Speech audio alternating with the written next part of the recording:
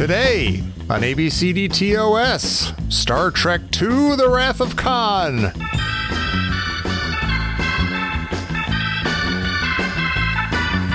Hey everybody, welcome back to ABCDTOS, the podcast where we used to discuss Star Trek, the original series episodes, in alphabetical order.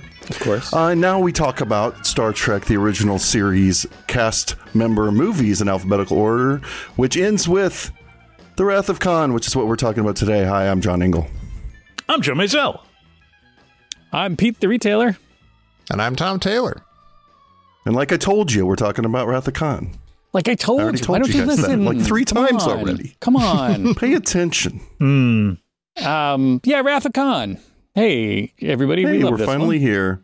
Star Trek 2, kids. Star Trek 2 kids. We're never going to talk about Kirk, Spock, Scotty. Oh, I think you meant Any Kirk of them. Spock, like Any of them slash ever fiction. again. We could We're talk never about some gonna Kirk talk about Spock them slash fiction if you want. There's lots of it out there. If I understand correctly. We should have a special episode where we just write some right on the spot. Yeah, there you go.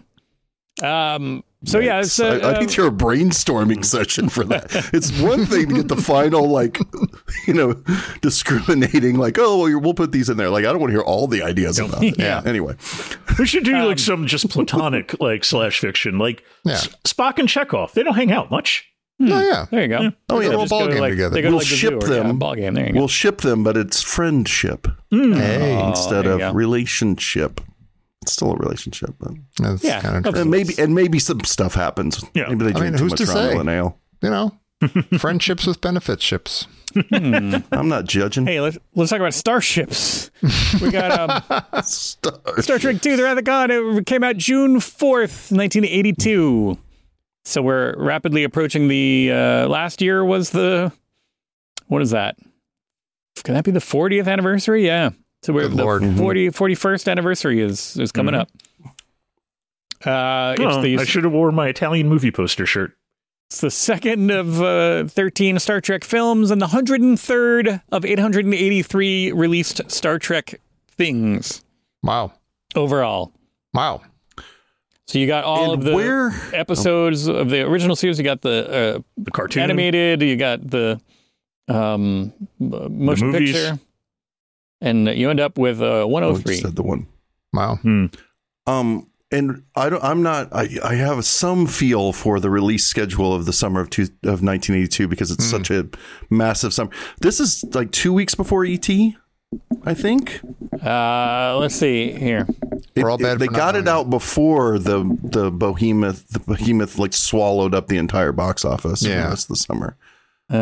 Where's the? I let's might be see. wrong about that. Events. That summer feels one so alphabetical cool. here. That whole time was 1982 cool. wide release movies. Let's go. What did I say? This was June. June 4th. Yeah. June 4th. Hey, that's my stepfather's birthday. There you Hey. go. Let's back up a little bit. Let's go back to May. You got May, April. May, you got May 7th, you got Diner. Then you got May 14th, you got Conan the Barbarian. Oh, yeah. May 21st, you got Annie. Dead Men Don't Wear Plaid. You skipped right over. Wait, maybe you didn't. I was going to say 20 you skipped right over Firefox. I didn't see that yet. But maybe it hasn't gotten there yet. May 21, I said that. May 28th, you got Rocky 3.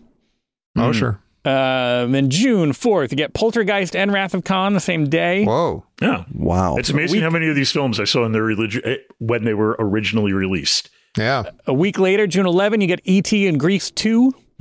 Wow. 18th, you get Author, and Firefox. Wow. One terrible movie, So one I went- masterpiece. You decide I which went is to which. see Firefox. And my mom and my sister went to see Annie at the same time. Oh, wow. So There you Annie go. was still in the theater at the time. But of Like a all week the later. movies that were out, my dad took me to see that Clint Eastwood piece of crap. And it's like, why didn't Thanks, he take me to Dad. see Wrath of Khan? Or why didn't he wait a week Oh, later? it wasn't out yet. June Oh, wait, was it? 25th, you could have seen, same day, Blade Runner, Megaforce, and John Carpenter's The Thing. Oh, my God. No. Jesus. That's interesting. Yeah, I remember the day I went And none saw- of them made money. I saw Blade Runner with my one cousin while my sister went and saw Poltergeist with our other cousin. And so to show you that Poltergeist was still in the theater after like a month or something, which never happens anymore. Well, yeah, it's like, yeah. like almost a month, and yet now it's just like, oh, a month later, why is it still in theaters? And at the time, it was just like, yeah, sure, of course. The theater Then you must get be into broken. July 2nd, Secret of Nim. July 9th, because 4th of July weekend was not a big movie weekend up until Will Smith came along. I guess so. Change the game. July 9th, Tron. Oh, there you go. Then you get some random, you get Young Doctors in Love, Best Little Whorehouse in Texas, World According to Garp, Zapped, Masterpieces all. Night Shift, Zapped. Fast Times at A very Ridgemont important High, movie in my life. Zapped. Sure. Friday the 13th, In some Part ways. 3. In Friday the 13th Part 3D. That's right. Mhm. Guys, almost popped out. August 20th, you get Beastmaster and Class of 1984. I remember that movie. I love that they release a movie about like an apocalypse, kind of like an apocalyptic future. It's like 2 years Yeah. later. Yeah. Well, it's not so much an apocalyptic future so much as it's just a really bad An high school. apocalyptic high school. Yeah. Yeah. But you do get the sense that it's something. Well, it's kind of like the Warriors, though, where it's like I don't know what time period this is supposed to be, but this is definitely exaggerating what the present state is. I think is the idea. Yeah. Hold up. It's crazy. Every one of these movies just ran into E.T. like crash and burn. Every single one of them. E.T. just kept going all year long. I'm not Craziness. sure why they included this, but on the September 25th, The Facts of Life Goes to Paris. That was not released theatrically. It's not to be ignored. Man, you remember Sure, when I they used to watched do that? God, this isn't a subspace chatter, so we can't talk about. Never. Oh, mind. yeah, Sorry. I forgot what we were talking I about. wanted to talk about the Family Ties European vacation movie, but we won't talk about that now. In October, you get Halloween 3, you get Android, you get Q, the Winged Serpent. Oh, sure. You get a lot of weird stuff going on here, All this is either When stuff was that the I saw next- at the time or like in a year I saw it on cable. right? You know? I just wanted to know what was the next movie to make money after You E.T. forgot. came out. Apparently, Road Warrior was May 21st, 1982. It's I American. didn't. yeah. I skipped that. I just started with June basically. So, Golden Age. yeah, Piranha 2, The Spawning, Creep Show, all this stuff. Oh, yay. I love most of these movies, except for Author, a movie I really hate. Last Unicorn. I know I've seen Author, but I can't remember it at all. 48 Hours, Gandhi, Airplane 2, the sequel. Saw that in the theater. And I saw 48 48 Hours. in the theater. I bet you anything 48 Hours was the one that broke the E.T. Like it made Oh, maybe. it made a ton of That was money. really big. So Yeah. none of those other movies did, I don't think, man. Hey, do you want to there's see no way they- Joe get on his phone to order me a DVD? I've never seen 48 Hours. Yeah. What the didn't- hell, Tom? I It's just streaming hasn't on happened. something, I'm sure. I got it. I don't think I've seen it either. Hey, my brother. That's okay. Pete, I understand. Tom, Yeah. ridiculous. How could you I'm not? so. It just didn't happen. I'm sorry. I wasn't I have- avoiding it. I have real thoughts about that. I love that movie on a just strictly entertainment level, but I also think it's like a lot of people misjudge how progressive it is. They think it's regressive, and it's not. And I have strong feelings about that. But since most of the people in this, since we're not talking about, Yeah, let's talk about Star Trek. we've already 2, brought So up back in two June- Walter Hill movies since we talked about Star Trek last. You know, I just got a ridiculously priced Australian import of The Warriors. So next Subspace Chatter, we could do a little Hill deep dive. Oh, Please tell me it's not the director's cut. It's both. that one's weird. Oh, Well, don't ever watch the director's cut. I've seen I the mean, watch director's it for cut. Yeah. watch it for curiosity's Yeah. purposes. This is to the audience, This but please, it's. I felt so bad. I bought it. And I was like, "Why did I buy this? This is stupid." in the 23rd century. now, before we jump back into the before we leave this tangent, I do have to tell you, I don't. We have a friend. One time we were all coming back from a party. It was really late at night, early morning. We're on the subway. I know And, this story. Yeah, we're all somebody have said something about how Warriors came up probably because it reminded them of that kind of situation, and then one of our friends was just like, "Hey, is it just me, or did you guys think that at the end when they got to Coney Island they turned into dolphins?" And everybody was just like, "What?" And luckily it was the middle of the night, and we were all good friends, so he didn't. But they walk off into the distance. yeah, and he thought the they turned credits into are rolling. dolphins. Yeah. In the Joe on the Walsh beach. is singing. Yeah. It's like Jabba the Hutt turning that dancer into a frog and then Yeah, eating her. exactly. John, are you purposely trying to strengthen this man's argument? I'm just saying. Joe Walsh is playing. They're on the beach. They disappear into the distance, and you don't see what happens to them after that. So who's to Therefore, say? could be dolphins. Right. Now, why not other fish or sea life? Other I don't mammals. I mean, know. Yeah, they should. Well, they could be whales or. so Wrath-a-Con, Star Trek II Wrath-a-Con. My first note here is Paul Winfield gets the credit in the opening. How about that? Yep. Good for him, Paul Good Winfield. for him. Like We love Paul him. Winfield. Paul Winfield, of course, Love famous Paul. for being the minority who dies in science fiction. Yes. And also is the sounder. Okay. Mhm. Of course, he's very important in Star Trek. Yeah. Is, The Next Generation, but we won't talk about that now. Our eyes are not open. No, Shaka when the walls fell. And introducing Kirstie Alley. Yeah. It's really weird to think that there was a period where, like, she's been such a staple since basically Star Trek 2. Like, it's really weird to think there was a period where we were Kirstie Alley-less in the universe. Yeah. I didn't like it. Yeah. Didn't feel right. It was like, before there was It's light. all right. No. John's okay. Now we're in a post Kirstie Alley universe too. So We it's are. now we're back. That's right. It's almost God, like we're forgot about we that. haven't seen Wrath-a-Con yet in this world. What? Yeah. Robert And we're- Curtis and Shelley Long still alive. Just Doesn't saying. seem right. Wait, no, that's not. No, that's not. it Does seem right. It's okay. I don't know. It's perfectly Oh. fine. Well, Robin Curtis, yeah. Shelley Long, I just, I don't know her personal life well enough to judge her. Come to think of it, neither do I know Robin Curtis is, but she always struck me as a nice person on film. Sure. She's obviously a very nice person. We end up speaking of Savicom. She's right there, sitting in the seat there, introducing her. Hey, she's running the ship. She's flying the Enterprise. Mm-hmm. And That's not she's Kirk. not flying it. She's commanding it, and everybody else is answering to her. She was the captain. What's going on? Turns out, depending on who you ask, it's the Kobayashi Maru or Kobayashi Maru. Because Everybody we says hear- Maru, don't they? not the Who says when Maru? the captain of the Kobayashi Maru says Right. Maru, That's true. and then everybody But else. we is know like, yeah, he's that's a Kobayashi liar. Well, I mean, he's an AI, right? So he's like, I mean, or is he a Klingon? Is he a Klingon? Like, what's the story? Because it was a Oh, trick. right. So was what's it a the trick? story behind I don't the know. I Kobayashi thought they were Maru? just- Yes. They just got damaged in a bad place in the neutral zone. Yeah, I think it was a And no-win they needed situation. rescue it. They realized that the I thought it was, the I thought it was a Klingons trap. are right there. Yeah, it's a trap. It's obviously a trap. I The think second, the they get, Klingons, the second they get into the neutral zone, they don't say the Kobayashi Maru has been destroyed. They say it's just- no longer on our screens. It's, Yep. I always that's thought it was like true. an That is illusory true. thing that was tricking them. So it probably is AI doing the voice because no Klingon. I like to see the Klingon on the other end doing that voice. Right. Like We sort of am like they're sitting condemning- there with the yeah. dictionary, with the English dictionary, Yeah. just like in Star Trek. I do it with a vaguely British accent. Get David Warner. No, it's Maru, not Maru. Damn it! They're gonna be on. You ruined it, Jimmy. And so this opening sequence is It's a something Klingon named Jimmy. that Jimmy. There's like an apostrophe in there Jim. somewhere. Jimmy. Jimmy. Yeah. long time listeners to my projects might know that I do have a cardboard Klingon cutout named Jimmy that I've had since Hey. What? college. Is that actually true?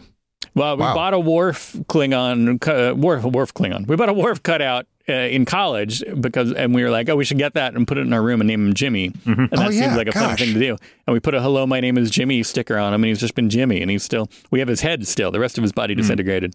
I might be listening to your stuff too closely. That's an odd coincidence that we just were talking about Klingon named Jimmy. Anyway, just want to Jimmy, everyone son of seems a little Frank. too nonchalant. We should recognize the coincidence there just a little bit. That was good. Strange and good. Indeed. Okay, And so then, Kobayashi Maru. This whole sequence, I've grown to like. The more I watch this, the more I appreciate things about it. Like the more that I know when I was a kid, I didn't really fully appreciate that it kind of came back and it was a metaphor for what was going on later, and also that this kind of behind the scenes thing that like, oh man, somebody pre-internet, somebody typed up a letter where they said, yeah, there's in the new Star Trek, Spock dies. And so they put in this thing with Spock dying in the first like 5 minutes that it was like, oh, okay, that must be I what heard they that was. saw. I've always heard that was Gene Roddenberry who did that specifically because he felt he was being ousted by Paramount execs. He was. Let's back up a second then and talk about the timeline. So Star Trek Motion Picture comes out in 1970. 1980, they're like, all right, that did okay. Let's do a TV movie sequel because we don't want to. Yeah, it did okay. Roddenberry's like, great, here's my script for the TV movie. And they're like, Gene, you're fired. Yeah. It's another Kennedy assassination. You're annoying. Yeah. They're like, he got taken off the project. But as like, you know what, with Roddenberry out of here, we could probably put this in the theater. So they upgrade it to a theatrical release when he was merely downgraded to creative consultant or something like that. Mm-hmm. They go, all right, what are we going to make? Harvey Bennett comes back with an outline. They're like, all right, not bad. And then Jack B. Sowards. It's like swords with a. Mm-hmm. He comes back with a whole draft, not necessarily the outline, not necessarily Harvey Bennett's outline, and could be a different thing altogether. In different iterations, it's eventually called the Omega System, and then the Genesis Project. So this is where we first get the inklings of what it could be about. Come back a little while later, Ted Sturgeon comes back with an outline. That outline, Sturgeon. That one was a little fishy. Yeah. God, I gotta stop. No. Keep it going. Come on. You're ruining the show. I know I am. I'm sorry. It's the last one ever, maybe. A little bit after that, Samuel A. Peoples, Up with Peoples. He comes back with a script called The New Star Trek. That's creatively titled. Mm-hmm. That sounds like a variety show. Yeah. Right. We're going to keep on. The new Star Trek Fun Time Hour. Yeah, exactly. Wait, what was I supposed to write? So each one of these keeps taking probably little bits and pieces from the one that comes before, maybe a little bit. But then out of the blue, I believe this is now in 1981 at some point, Nicholas Meyer is just like, no, here it is. It's called Star Trek The New Frontier. And they're like, all right. And they go like, this is pretty good. You can work with some stuff. I think it was the Ted Sturgeon outline that first introduced Saavik and brought her into the whole thing. So they're like, all right, well, rework this a little bit. Bring in some of the other stuff. Let's bring in the Genesis Project. Let's bring in Saavik from Ted's thing. He comes back. Second draft, Star Trek, The Undiscovered Country. And they're like, oh, good stuff. Keep good doing it. Does another draft. What's Perestroika, though? I don't get it. Yeah, well, they you guys aren't ready for that. Yeah. You guys aren't ready for that, but your kids are going to love it or something like that. I am obviously not as well versed in the Back to the Future. We're in Andropov. I think Andropov is the premier of Russia. Yuri Andropov. So he was not interested in Perestroika whatsoever, Glasnost or any of that. Whatever big words you want to throw out there. So Nick Meyer comes back again, and he was like, all right, got it. Finally watched some of the show. There was a guy named Khan. Undiscovered Country comes back to the thing. They're like, all right, cool. We're gonna market this a little bit. We're gonna do some marketing tests. Gonna do a little. We want people to like this movie. So they throw it out there. They do some marketing tests, and they're like, you know what? Name really tested well based on your script. We're gonna call it The Vengeance of Khan. And you're like, awesome. They start moving ahead. Vengeance of Khan. They're like, oh, wait a minute. Star Wars is doing a film called Revenge of the Jedi. Exactly. So they're like, all right, well, we don't want to confuse people with this vengeance stuff. Let's change ours to the Wrath of Khan. Like, all right. And then, unbeknownst to them, at the same time, George Lucas comes back and changes it. So nobody got vengeance in 1982, 83. We got Wrath. We got the nerds. The nerds got it the next year. Eventually, yeah. This is 84, right? Yeah, leave it for them. Sure. Let those nerds get they deserve it. Yeah, they had a tough but time. it was a both marketing and a good faith gesture apparently towards George Lucas. Like, hey, we don't want to sow confusion. We're not going to go head to head here. We're gonna. We both have good things that we like here. And by this point, since Raiders came out, Paramount had a relationship with George Lucas. So yeah. I think that was. And you know what else? I don't think it would have been called that by the end anyway. They would have gotten into, once they get into the marketing element of the movie, they would have realized that just doesn't sound very good. The Vengeance of Khan, it's a little marbly. I think they would have gone, no, we need one less syllable or easy to say that in hindsight, but I don't know. It would have been. No, I mean, I'm saying it now. I agree. I think it sounds bad now. Not because of the movie, because it just doesn't sound good. Interesting, though, that for our purposes, if they had stuck with The Vengeance of Khan, we would have covered it previously. Voyage Home would have been the last one. They didn't think of us at all, did they? Would have come right after Undiscovered Country. Yeah, Undiscovered Country, which this was also called. So Undiscovered could have been called The Undiscovered Country. Who knows what 6 would have been called. Wait, so what movie are we talking about right now? Star Trek II, The Wrath of Khan. Undiscovered Country 1. Big change from Star Trek motion picture to this was the uniforms that Nicholas Meyer was just like, I don't want them running around in pajamas. I'm trying to do a Horatio Hornblower here. So what can we do? Can we make it look?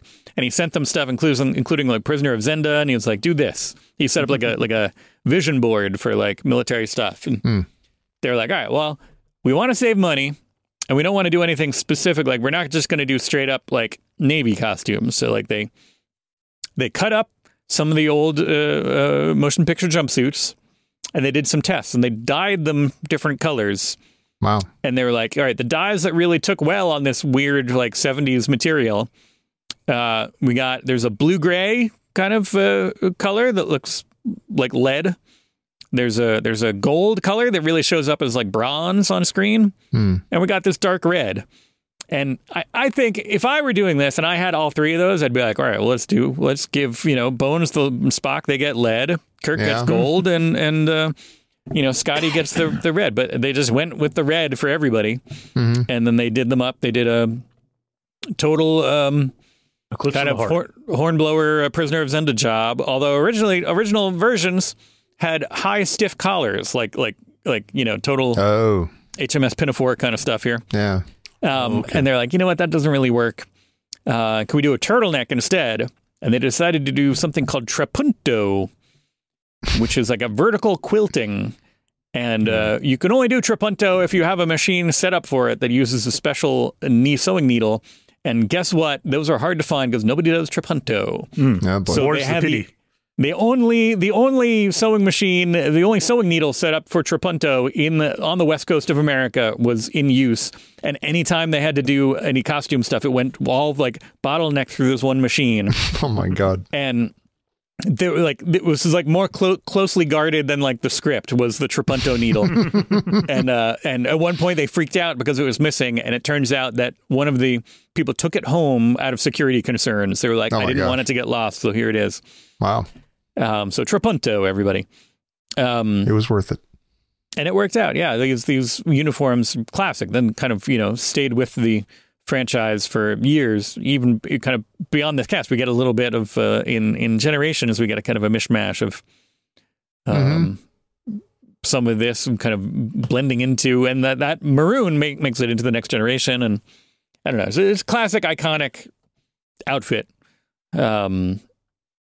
They kind of go back to the color coding, in Next Gen, but kind of not too, right? Because it seems as though command and science and everything's kind of it's just yellow and red, right? Or yellow and maroon or whatever. Oh, there's the blues. They got the blue. Doctors. Oh, they're blue. Medical and science, yeah. Oh, that's right. There you go. You're right. And here they just do it a little bit with the turtlenecks and like maybe like the shoulder things. They have a little hint of like a different color. Well, they have command pins which which is more like the actual Navy. Yeah.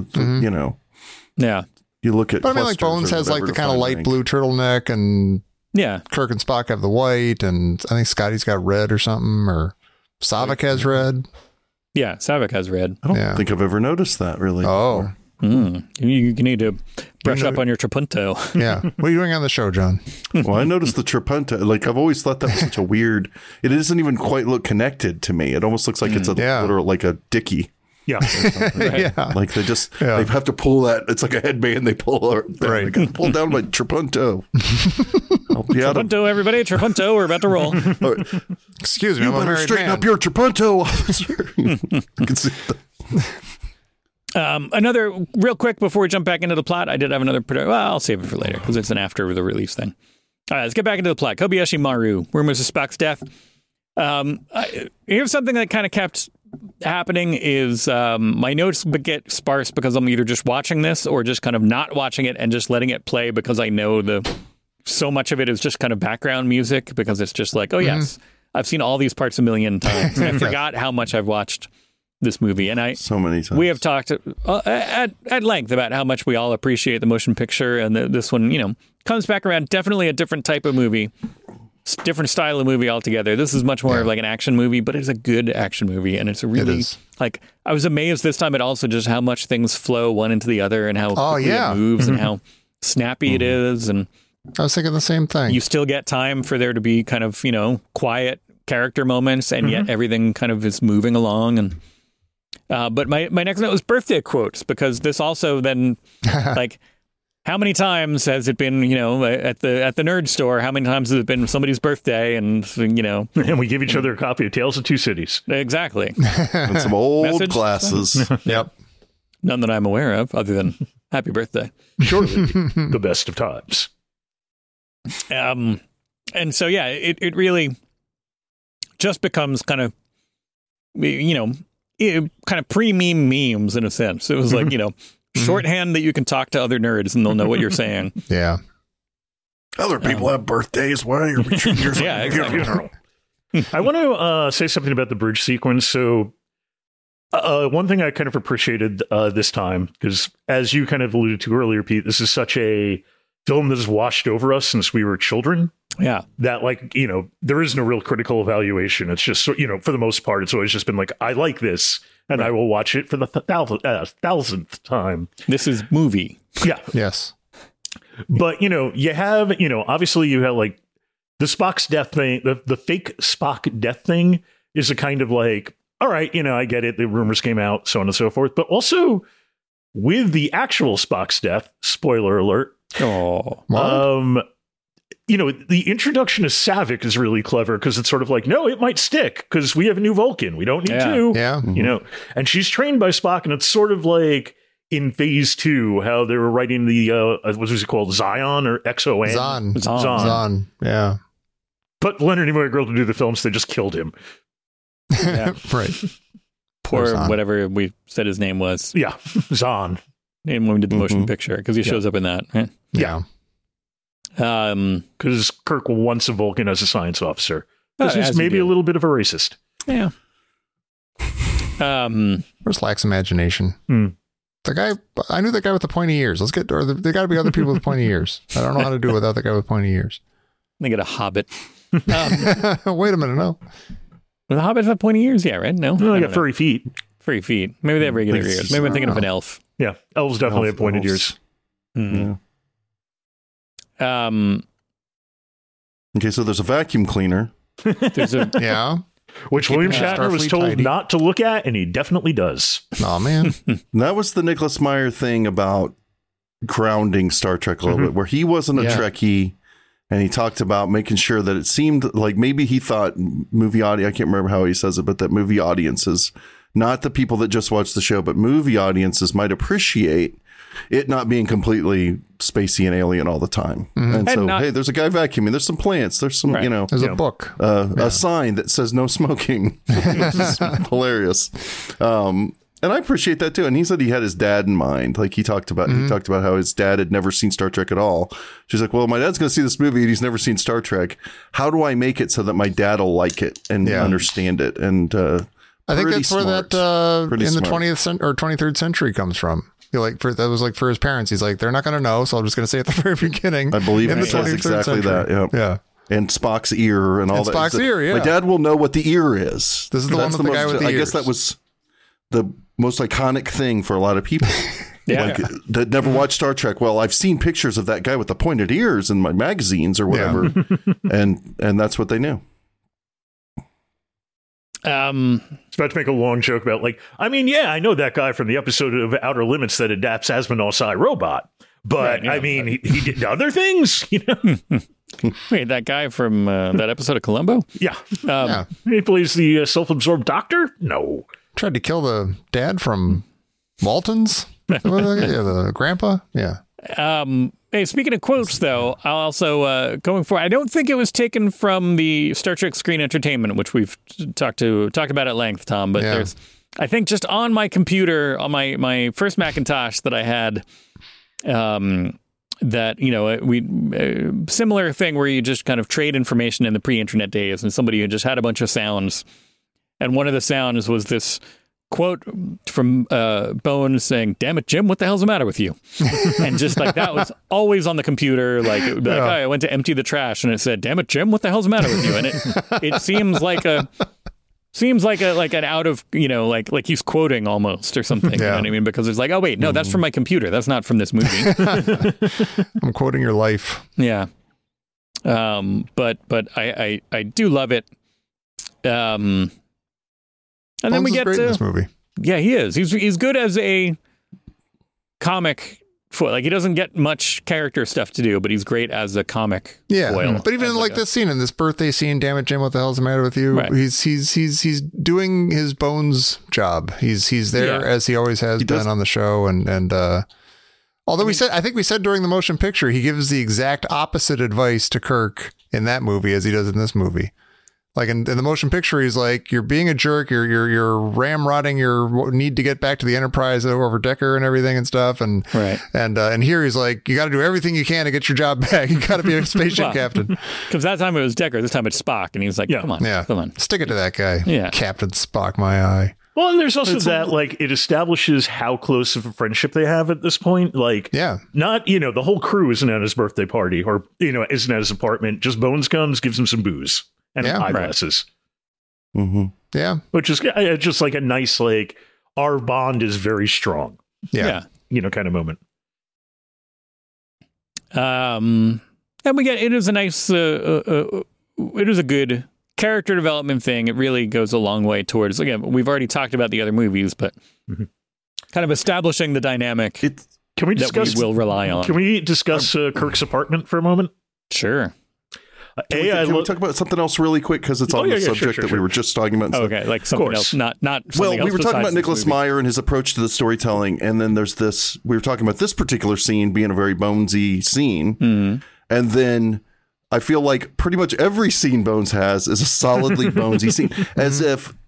Again, he's taking the broad strokes kind of and going, look, when I watch these Star Trek episodes, this is what I see. Yeah. Is sometimes Bones has to take Kirk aside and have a chat with him.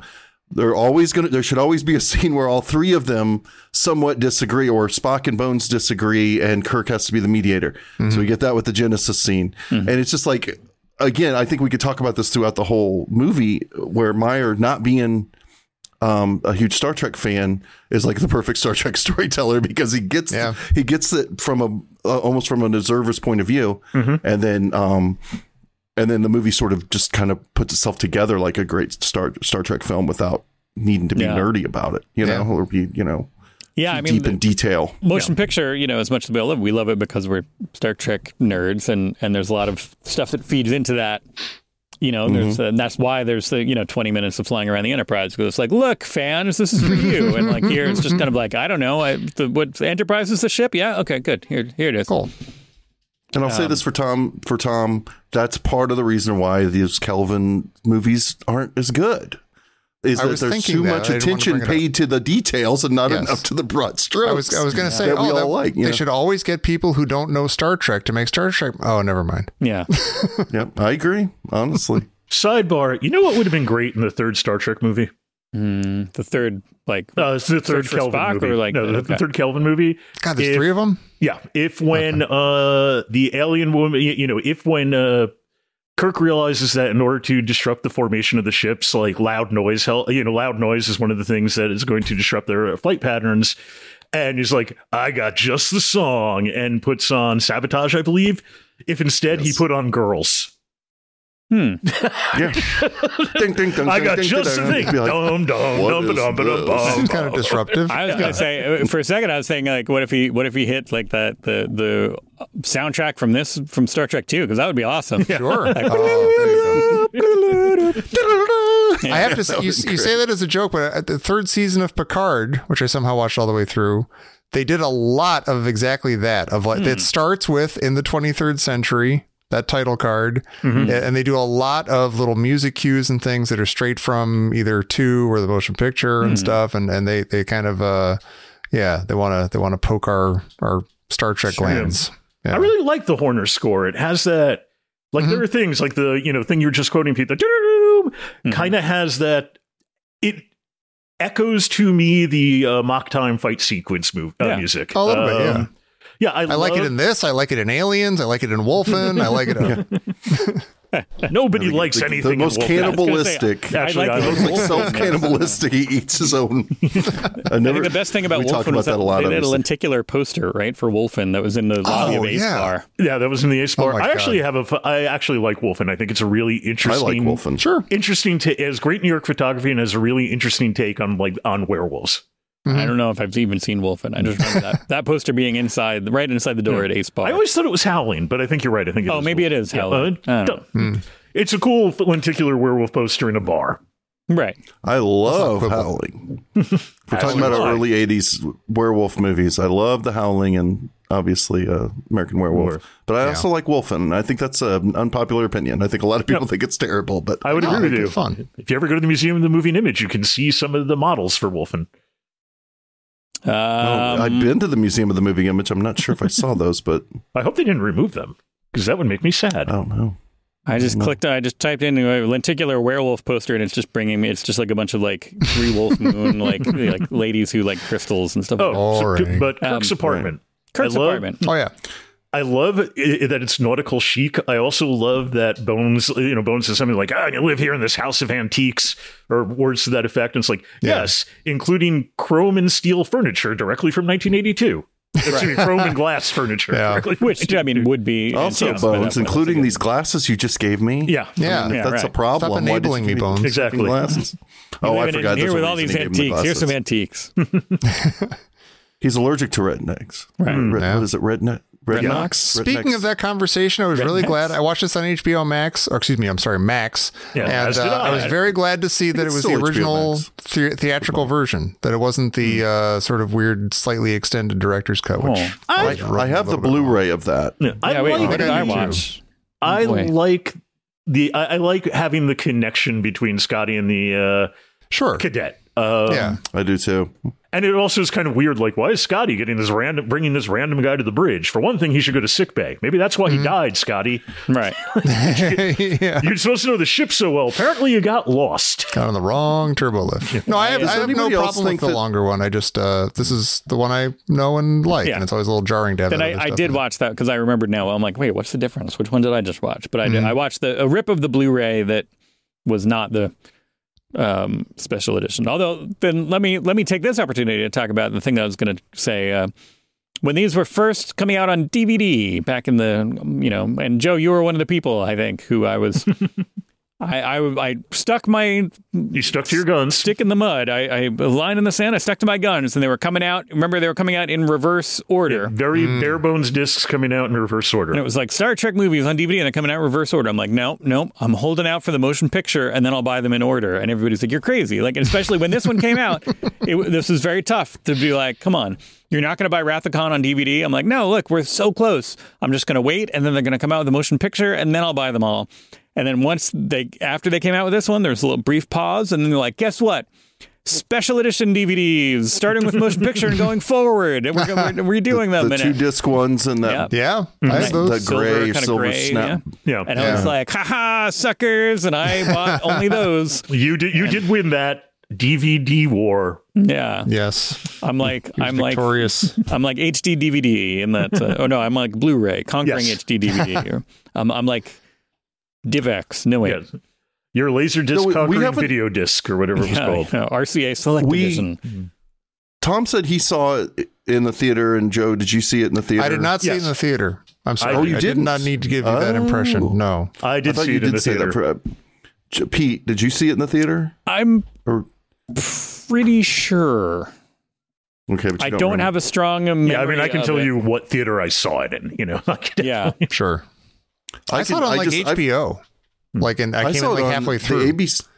I saw it on the ABC Sunday Night Movie. I've told this story on other podcasts, so it feels some people have probably heard this. But I was at my grandma's house, and I think it was Thanksgiving or Christmas. Mm-hmm. So we were all visiting. I can just remember sitting in front of the TV, and my dad was laying on the floor, and we were all just sitting around. And it had that, the ABC Sunday Night Movie intro, which gives me chills still. Mm-hmm. And then Ernie Anderson, tonight on the, and then it's like.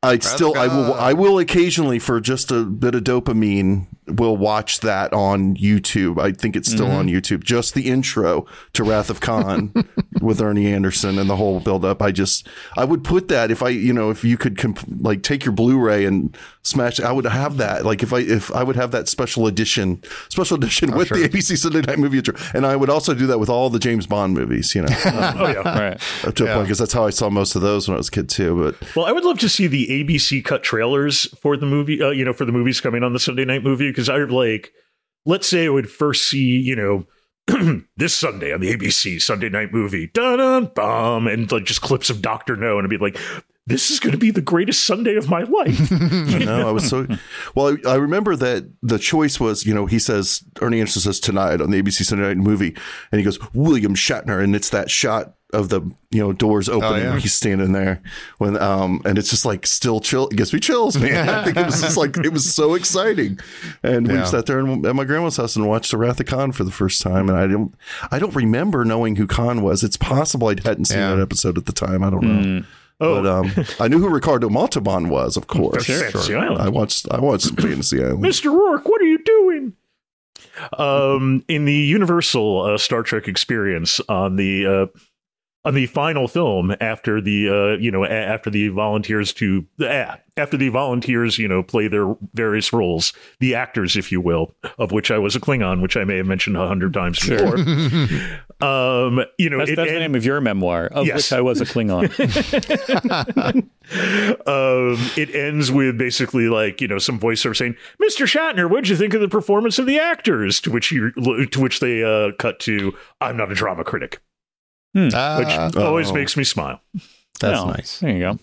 It's always funny to me when he says, not to go back into the movie, but it's always funny to me when he says that. It feels as though Bones is offended that he didn't give. Like, did you really expect him to give you away? No, it's like, is that a burn or something? It's like very weird. I can never tell. Leonard, it's like, oh, is that you were really good? I know you went to medical school, but I want you to consider. Just try out summer stock. See how it goes. Jim, give me some notes on my performance. Damn it. It does seem like it's that always trips me up too, but it seems like, okay, maybe he, as Bones, as his old friend, he's seeing something. There's something in that dig that wasn't just a dig. Like he's the same way that Spock sees it too in a second. Yeah. So it's like a 1-2 of friends noticing something's wrong with Kirk, and then the third beat in the rule of threes is the actual conversation about it. Right. Yeah. But it's very subtle. Nicholas Meyer's good. Yeah. He is. Hey, BB Besh and Merritt Buttrick. Yeah, we cut to none of that sounds real. No. Like you just said. BB Besh from Paul Schrader's Hardcore. There you go. That's where most people know her from, I think. I also know her from. I just noticed she was on that the last time I watched it. What, The Day After? Nicholas Myers. Oh God, don't talk about that movie. Sorry, God.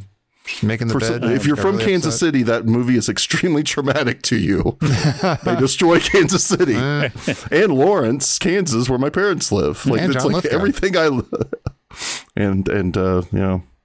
Jason Robards and Jason Robards. Yeah, they destroyed. Not to go off the rails, but there's a stretch of I-70, Interstate I-70, between Lawrence and Kansas City, and if you're driving into downtown, you start to see the skyline of Kansas City. And there's a scene where he tells somebody, like they're in the bunker, I saw the explosion just over the skyline of Kansas City. And he's like describing seeing it from that, like basically the very spot that I'm driving. And every time I drive in, I think about Jason Robards saying that and going, it hasn't happened to me yet, thankfully. Right, yeah.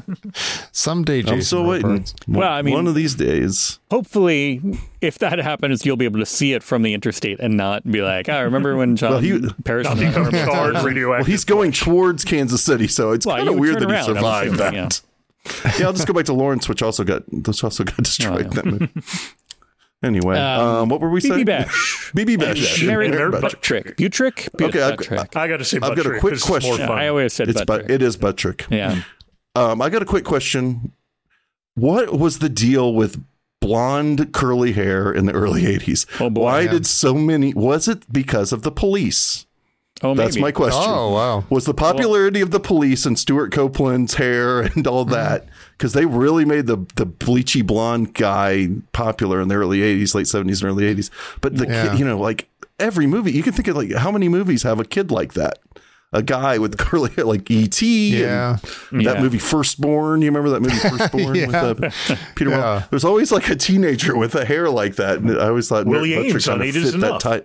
Willie Ames. Maybe it was the Ames effect. Because that would predate the Police a little bit, true. I think.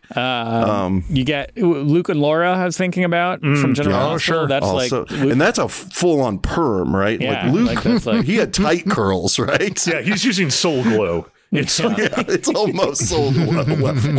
And who else am I thinking of that was? I can't think of. Yeah, there's others. I can't think of them either. There's more. Like who's the it's just a Blue really Lagoon popular kid? look. Greatest. Oh American hero. 100%. William Some of the Catt, actors. Chris, Yeah, William Catt. Oh, William Catt. Chris Atkins. Yes. Oh my God. And then, Blue Lagoon. That's the other thing that was. Yeah, and then Blue Lagoon. So I kind of feel like Karate Kid breaks it because Johnny has that straight hair, and I think that was the end of the curly-headed blonde guy. Well, that was the and straight-haired also blonde. then the blondes become the jerks. Yeah. Like you get the cultural thing where it's just like, oh, the blonde pretty the boys. white ethnics are the heroes. Yeah, right. It's like William Atherton in Ghostbusters. You can never not be a jerk after that. Yeah. You can't have blonde good guys after the blonde jerk. No, the blonde jerk. So that would be the Zabka effect, obviously. Oh yeah, the Zabka effect. That was season 2. So sorry. Now let's talk about BB Besh. For the world is Zabka, and I have touched the sky. Here's some blondes for you. BB Besh, Merritt Buttrick. BB Besh still with us, I believe. Merritt Buttrick not so much. Sadly, he passed away very young. Merritt Buttrick, young. in the late 80s. Epidemic, I think. So yes. He made it onto Next Generation. BB Besh passed recently, but did he? Oh, could be. He was in an episode of Next Generation. Yeah, yeah. Which like maybe second season. So yeah, it wasn't. Right. Didn't last too much longer after that. Still way younger than we would. We would expect him to still be with us. Yes. And hey, also on so we get to talking to this space station where they're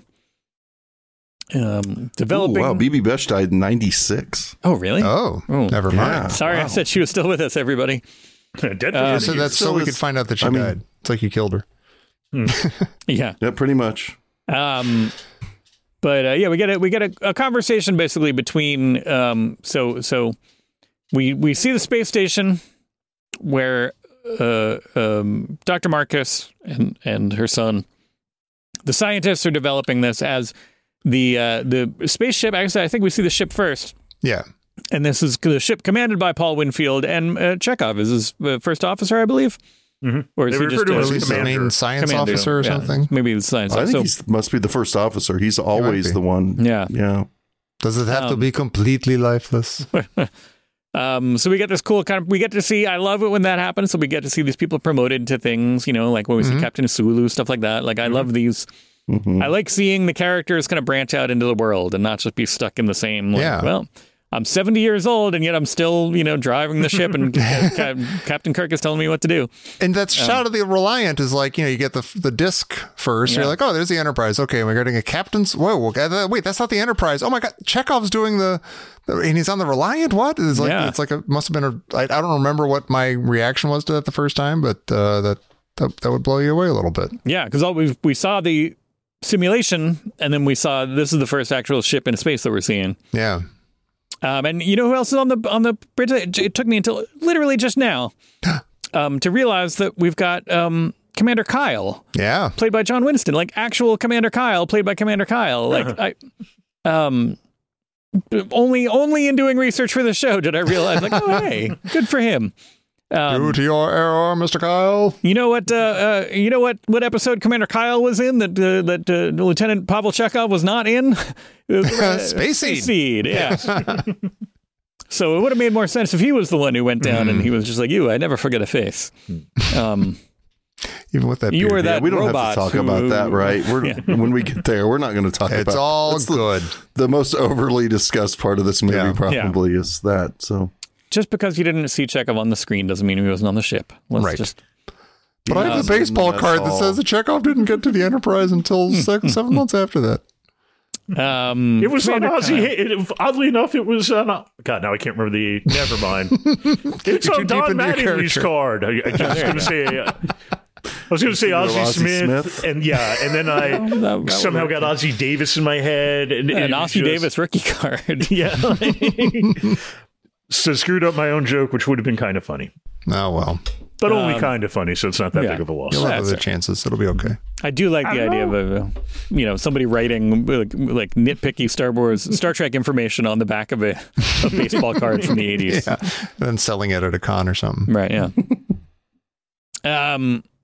My next note is digital bosun's whistle. I don't know how much time has elapsed in the movie, but that's my next thing that I liked. I mean, I liked it all, but the next thing that I found notable was, I believe, then Kirk. So they're looking for this. Then we cut back into kind of Kirk kind of doing an inspection of the Enterprise. He shows up on the Enterprise doing an inspection, and when he arrives on board, you get the little person kind of like blowing into like a vape machine. Yeah. We should not let pass, we have completely skipped over Khan, though. But if not only Khan, that guy. Oh wait, we've also skipped over. Almost more importantly, we get two regular things and a space thing. Oh yeah, because David is saying, like, remember you in one breath with Newton, Einstein, Sorak, right, or whoever that Sorak.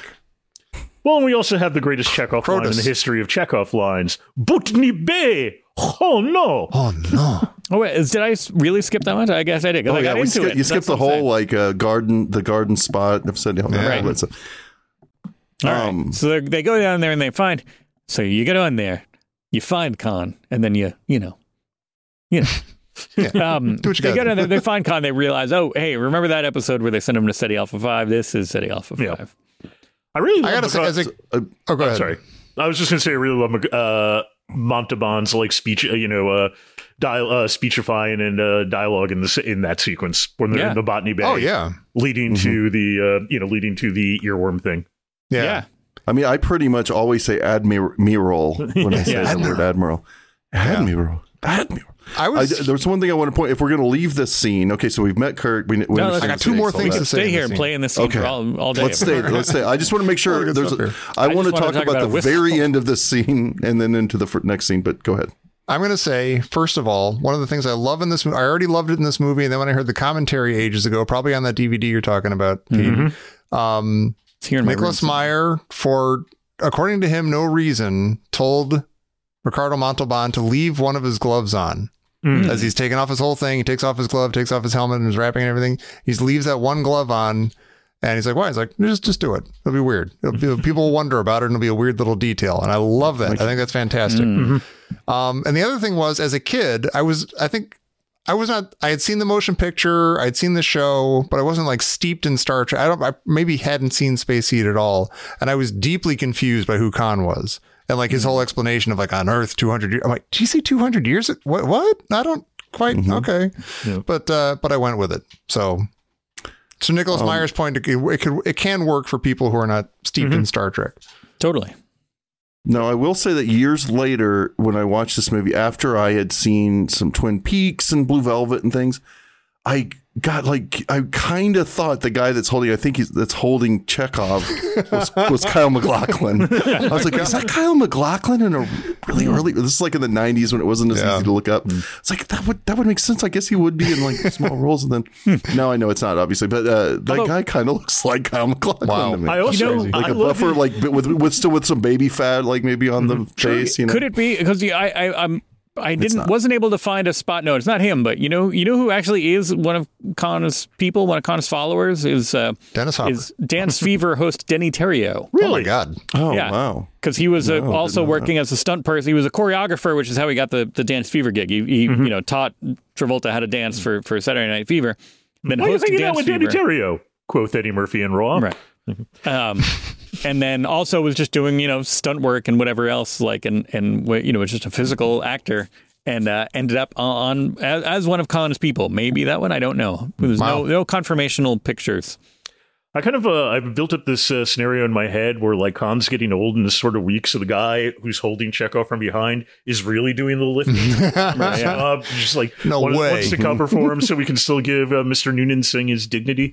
Right. Yours is the superior mass. How'd you do that? Can I put him down? Gosh. Okay. It's like the whole, like all the way through at the con. It's like they're actually doing all this stuff. Yeah. They know where Kirk is. It's all a big show. They're like actually the ones thinking of these things things, and it's it's a good idea, sir. There's that clip of Ricardo Montalban, and I think it's on that DVD of like, behind the scenes stuff, but it's he's talking about, because he was steeped in Fantasy Island at this point. It was huge on that show, and he's going back to Khan, and he's like, I the first couple of times I read the script, I'm reading these lines, and it just sounds like Mr. Rourke to me. I can't, but then I start to think about this man who's been left for dead, and the sense of revenge and everything, and then I start to hear, and I'm like, you mean you were acting? You're doing like what an actor does, like get into character, and like, okay, Mr. Montalban. Just takes him a minute to transition from one character to the other. It actually totally makes sense. I could see him being like, oh my gosh, I've been Mr. Rourke for years now. I'm not a uniformed police officer who hangs on car hoods. Right. Why do I keep calling? Actually, there's not any difference between the performances. Yeah, really. Like in Shatner's case, it's kind of not necessary to really. He's good in this movie. I like Shatner. No, he is. We tease him. We got him on the spot. Time. And when we get to it, there's one scene in particular I want to point out, but we're not there yet. So moving on. Well, did you have something more to say about this scene, Pete? Me? No. I just have a question though. Okay. Oh, sorry, Pete. Joe, go ahead. I was just going to say, I feel we're obligated to mention the ear monsters, because many people of our age group were freaked the hell out. Yeah. Still kind of am. I was going to talk about them later when they come back out. But, sure. So they made little wooden heads, right? And and one giant sawed them ear backwards through them or something. Like I feel like I've heard how they did that effect, but I can't remember. It's like reverse coming out. It was like a Chekhov ear, like that was like the size of like like you arm, like spread your arms like one wingspan, one human wingspan of a Chekhov ear. Yeah. Oh, where is that ear? Oh my God! But Ben Stiller probably has that in his in his den. It doesn't smell too good. I can even tell the sand rippling in like the a bell jar from the future creeps me. It's still kind of creeps me out. Oh yeah. And that's just a guy. That's just a guy's hands. Yeah, it works. I'm picturing somebody doing that, running their finger through it, and then Ben Burt also being under there with a microphone, recording him running their finger through it. And like, this is good stuff. Sounds just like my wife's casserole. Yeah, exactly. Okay, so here's my question. Okay, the button on the scene is where is Kirk? Right? Like yes, and it's a question answer cut. Yeah, right. Well, they cut to Kirk. Am I the only one that immediately thinks he's in the bathroom? Every time they cut to him, he's got the glasses on, he's reading, and he's sitting down. And it looks like he's on the toilet reading to me. Occupied. You kind of want to hear the Archie Bunker flush. Captain, we're here. I made kind of an awesome discovery about this scene, this dumb little shuttle scene with them flying over to the Enterprise, because I always noticed that Sulu's got that line, I'm delighted any time to go aboard the Enterprise. And you can see that they cut him in mid-sentence, like he's about to say something else. Right. So I found a screenplay online. And it plays a little differently. It's like sitting next to Sulu. Kirk and Sulu are sitting together, like on the shuttle. And Sulu's like, Kirk says, I really must thank you. And Sulu says, I'm delighted. Any chance to go aboard the Enterprise, however briefly, is always an excuse for nostalgia. And Kirk says, I cut your new orders personally. By the end of the month, you'll have your first command, USS Excelsior. And Sulu says, thank you, sir. I've looked forward to this for a long time. And then Kirk says, you've earned it, but I'm still grateful to have you at the helm for 3 weeks. I don't think these kids can steer. That's crazy to me. That's weird. Yeah. Wait, so the Excelsior was mentioned supposed to be mentioned in the second movie. So they just used it for the third movie. Yeah. They went, hey, that's a good enough name. And then later, Meyer goes, I was going to give this to Sulu. I'm going to give it to him again. His script ended. I've had this conversation about how there was more to say there, but I don't remember that being the topic for some reason. Yeah. Well, I mean, apparently through every film, it was kind of like, and Sulu, you're going to be promoted. Right. But and then Shatner went into somebody's office and said, nah, you're not doing that. Remember when you hit Tiny? Yeah, that's a knock. We can't give you a captain. Yeah, that's not captainly. But what was my next? Oh yeah, so I jump right through this. So let's talk about more. Somebody else. My next note is about Tony from Witch Mountain. Yes. Okay. Yeah. Oh sure. Who we see in the now. I always not only is he Tony from Witch Mountain. This is twofold. It's Tony from Witch Mountain, but also when he was like, yeah, Peter Preston. And I always think, and this is the most, like, why is this stuck in my head? I always think of, there's an episode of the TV program Small Wonder about a robot who lives with a family. And she's fantastic. She's made of plastic. Microchips here and there? Yeah. But just here and there. There's one. Does she bring love and laughter everywhere? Everywhere. Pretty much. But there's one where the son, the human child who lives with the family here, he has to do a project. He's in school, and he's got to do a project with a girl in his class who stutters, and her name is Paula Preston, and he makes fun of her by saying Paula Preston. Oh, come on, kids. And that's even the name of the episode. I found out is Paula Preston. Even the episode is making fun something like that. And so he learns. Vicky give him an uppercut to the jaw? Maybe she might make him stutter. I don't remember exactly what happens, but he learns a lesson about people. But whenever I hear good for him that this is Peter Preston, I always think of Paula Preston. Wow! Cannot anybody named Preston. I knew about Paula Preston before I knew about Billy Preston being in the Beatles, and that I always think of him, and I'm like, oh yeah, Billy, Billy Preston. I always think about how Disney-ish he looks. Like there's really some sameness between like Disney kids through the years. Yeah. Because to me, he also reminds me of the middle brother in Swiss Family Robinson, the Disney Swiss Family Robinson. Tommy Kirk, another thing. Yeah, Tommy Kirk. Thank you. Who was in a bunch of other Disney movies as well. Right. And they have a very similar, like this guy looks a little bit more, I don't know how to describe it, but he's got a little bit also like 70s look, I guess. Kind of. Yeah. It's like one's 50s, 60s, the other's the 70s. For a second, I also thought, like, wait a minute, is that Jackie Earle Haley? But it's, oh no, you would know. That's just for a second. He's hyper 70s looking. Yeah. Like as a young man, you don't get more 70s looking as a kid than Jackie Earle Haley. Kelly Leak. That guy could play ball. Yeah. Could ride that motorcycle and smoke those cigarettes too. Hustle people at air hockey. Pretty good. What a guy. Pinball too, right? Yeah. Didn't he play some pinball? I can't remember. It's the 70s. We all Kelly Leak, local hero, Kelly Leak. You like motorcycles? Harley Davidson? We should turn this. I love that we're like, hey, we finally get the opportunity to talk about Wrath of Khan. Let's talk about Bad News Bears. Let's talk about the fact that Burt Lancaster's kid wrote 2 movies. One of them's Bad News Bears, and the other one's The Thing. Okay, back to Star Trek 2. It's crazy. Both masterpieces. Crazy. Both masterpieces. Absolutely. Well, let's cut it. My next note is about, hey, speaking of things that that we quote all the time, that we're nerds and all that. Anytime I'm talking to somebody and any kind of, anytime there's any kind of signal degradation or the phone line cuts out or whatever, I'm always like, who's taking Genesis? What? Like, I'm always always in my repertoire for talking about it. Yeah.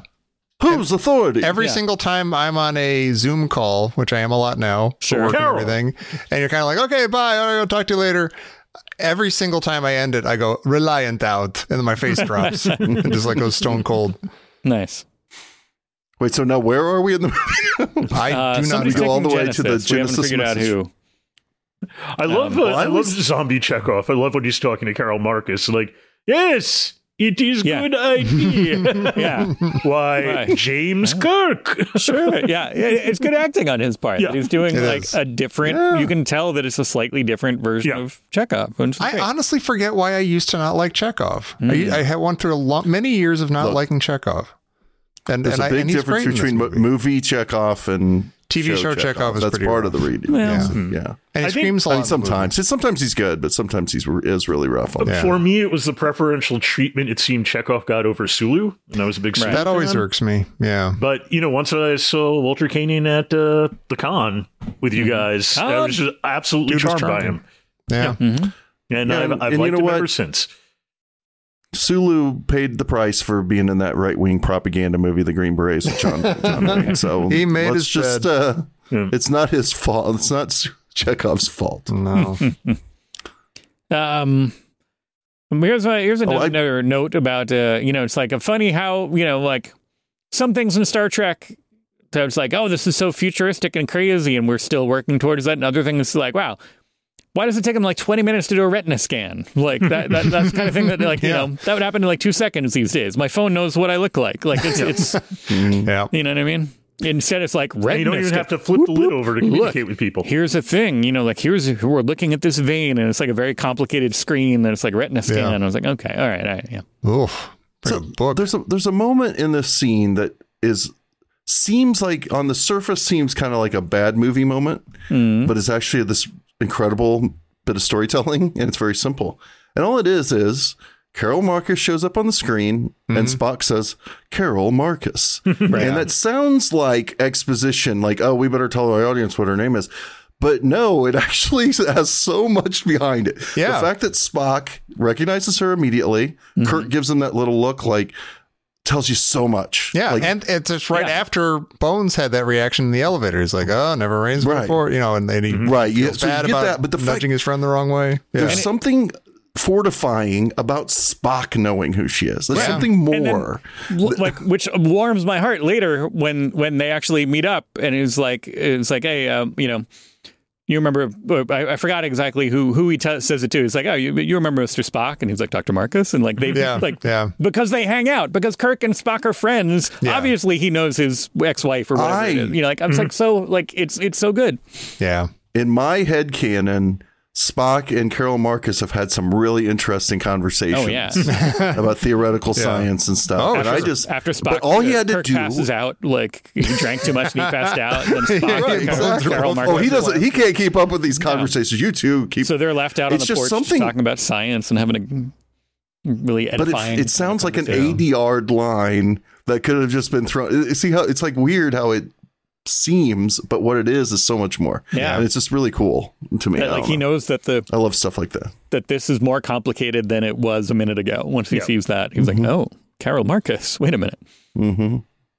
Hey, we have skipped over or have we? No, we had. And then they blow up the nebula with the Genesis device, and that's it. Yeah, right? Okay, that's good. it. Okay, there we go. All right, hot dog. No, we talked about Kirk and Spock, their little conversation in Spock's quarters. Was that before or after that? Oh, and with the weird idic wall hanging thing behind. The infinity mirror. Does Spock have the infinity mirror? Does Kirk have the infinity mirror? Spock has the infinity mirror. Yeah. And they bring it back. And Nimoy did not like this, right? Oh, he didn't wasn't like Nimoy not happy with the set design of his apartment or his really? I don't know. Like, I think I heard that he was just like, it's too garish. Like, why would he have all this crap on the walls? And what's funny is then again, Nicholas Meyer makes it a whole thing, makes a meal out of it in Star Trek. It's Star Trek 6, right? That's true. But they literally has a painting on an earthen painting, right? I think, or where was it painted? I forgot. Nevertheless, it's like not Vulcan-like at all to have that work of art. And so it's almost like Nicholas. Oh, you remember? Hey, Lenny, you remember when you complained about that? I wrote this whole scene about you explaining the benefits of art. Now, how do you like it? But I love the dialogue in that scene. Yeah, it's great. Yeah. It's fantastic. Yeah, it's the only thing I trip up on every time is I get why it's in the movie, but I don't get why Spock in this moment says, "You are my superior officer. You're also my friend. I have been and always shall be yours." That seems like an absolute non sequitur to what came before. Well, like they're just having a conversation about, okay, you take control of the ship, whatever. All right, I know you're logical.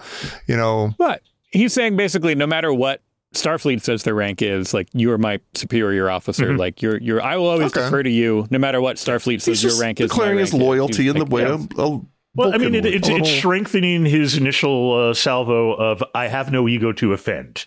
Right. Like, you're not going to hurt my feelings by taking over. Yeah, you might be my boss, but it's all good. And okay, that works. I think it works. Thanks, guys. That's great. Hey, now I like this movie even more. Thank you. Who thought that was possible? I like the blocking. I'm a fan of, I don't know, one person's low and the other person's high, but it's not a power structure thing. It's like more of a character. A lot of times it's like easy composition to say, oh, somebody's sitting in the high chair and somebody's sitting in the low chair. Therefore, the person in the high chair has control of the scene. I always like it when they reverse it, or even when the power, like in Godfather, when Michael's sitting and Fredo's standing. But Michael clearly has all the power. It's like he's in a submissive position yet. But I just like how he's in this meditative mode. And anyway, I just like how it's shot. Well, that ties into my I don't really get to go to many parties anymore. But when I was a younger man and I was going out to parties and house parties, whatever else, that my MO was always like, you know what? I'm going to sit here and let people come to me. Oh, beautiful. And it works. So it's like, it's a kind of power. I'm comfortable. I'm sitting here, and as people go by, then, sometimes I might talk to them. I might initiate a conversation, but I'm not getting up to do anything. I'm going to sit here.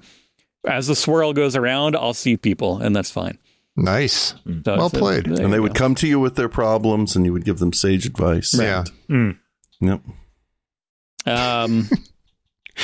My next so then they get to I don't know, this is again skipping ahead. I started watching the movie instead of taking notes.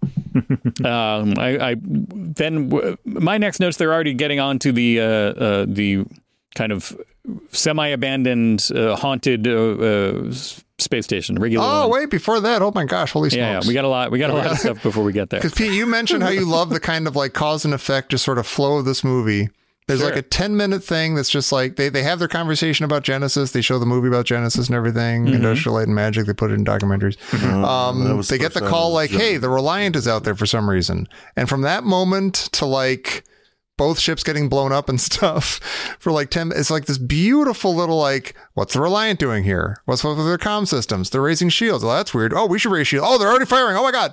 Like that entire sequence is super cool and super smooth. Damn peculiar. Peculiar. Everything's done in the best, like all this tension's building. Everybody's playing it. Yeah. Right. There's nothing obviously crazy about that ship being beautiful there, but there's something weird about it. And what are we going to do? Yeah. I also, another brilliant Nicholas Meyer thing in the screenplay, when that scene ends, one of Kirk's lines is Saavik, like, keep on quoting me regulations. And it would basically that basically gives Saavik permission to do all the exposition for the rest of the movie, like explaining how a nebula works and stuff like that. And it's just a sort of like, we can communicate this with the audience and have it still sound authentic because she's been told specifically what to do, to tell people stuff, basically. Yeah. Well, it's also fun that he tells her to quote regulations to him, and then the next time I think you hear her actually quote a regulation, it's not even a real one. She's just like, well, you said quote regulation. You didn't say they had to actually be official regulations. Just making stuff up. Quoting a regulation from a book that I read, a sci-fi book. Yeah. And sorry, go on. No, go ahead. Okay. You sound like you have a thread going here. I love Shatner's performance in the first Defiant attack scene is so good. It starts off when they're attacked and he doesn't know what's going on. He's at it's the closest you ever see to Kirk panicking. Yeah. And then, he discovers it's Khan and basically figures out the prefix code. And then suddenly he becomes like smug Kirk again. Yeah. Survives the attack. And then hates himself that he got caught off guard to begin with. Yeah. It is such a it runs through a gamut of emotion that Kirk does not usually do unless he's going full Shatner. Yeah. Right. And just to be very specific, he gets caught with his britches. Yeah, he does. Which my grandma was what my grandma called pants. Oh, nice. Now who's John? Get your britches on. We gotta go. Antiquated slang, great, but somehow never read Dickens. Antiquated. I want to say too. I think Nicholas Meyer on that. I haven't watched it in 1,000 years, but in that commentary, he said that he would do take after take after take with Shatner to kind of wear down, dull down those kind of actory Shatnery edges to get this kind of grounded, natural performance out of him. And I think that works. If that's true, whatever happened, it's working in this movie. And like you say, Joe, he's going through all these emotions that could have been a crazy black box theater, kind of showcase. But instead it's like this relatable, awesome, natural thing. Also love how Khan's lieutenant is like, do we really need to do this? Oh, dude. One of my notes is if this was Star Trek II, the Wrath of Joachim, the galaxy would have been taken over. They would have conquered the whole galaxy. Would have easily defeated Kirk and the Federation because he's always in the right every single step of the way. He's like, no, dude, you which chill. Is why he's being snarky at the end, right? When he's dying and he goes, yours is the superior. He knows his was. Way to go. Right, good job. I want to talk about one more thing with Shatner's performance, though. Yes, Shatner did a great job in this scene and everything, but there is the part where Khan brings up the Genesis device and Kirk makes zero attempt to actually lie. No, he goes, Genesis, what's that? He doesn't, it's so obviously a lie. He just told him he knows. Never heard of what it is. He could have just said, what did you say, Genesis? Or anything that would have been more convincing than Genesis, what's that? We also all love It's Coming Through Now Con. Yeah. It's coming through now, Con. Oh yeah, all that With the glasses too, right? Yeah. with the glasses. You're right with the con. Oh, so it's like It's still a little moist in the middle, Con. I put the toothpick in. It's almost ready. The way he says, "It's coming to you now," you almost want to see a cut to Con going like, "Whoa, you said that weird." It sounds like he's saying, "This isn't going to be what you expect." Like he's not. He's like telecasting the. Yeah.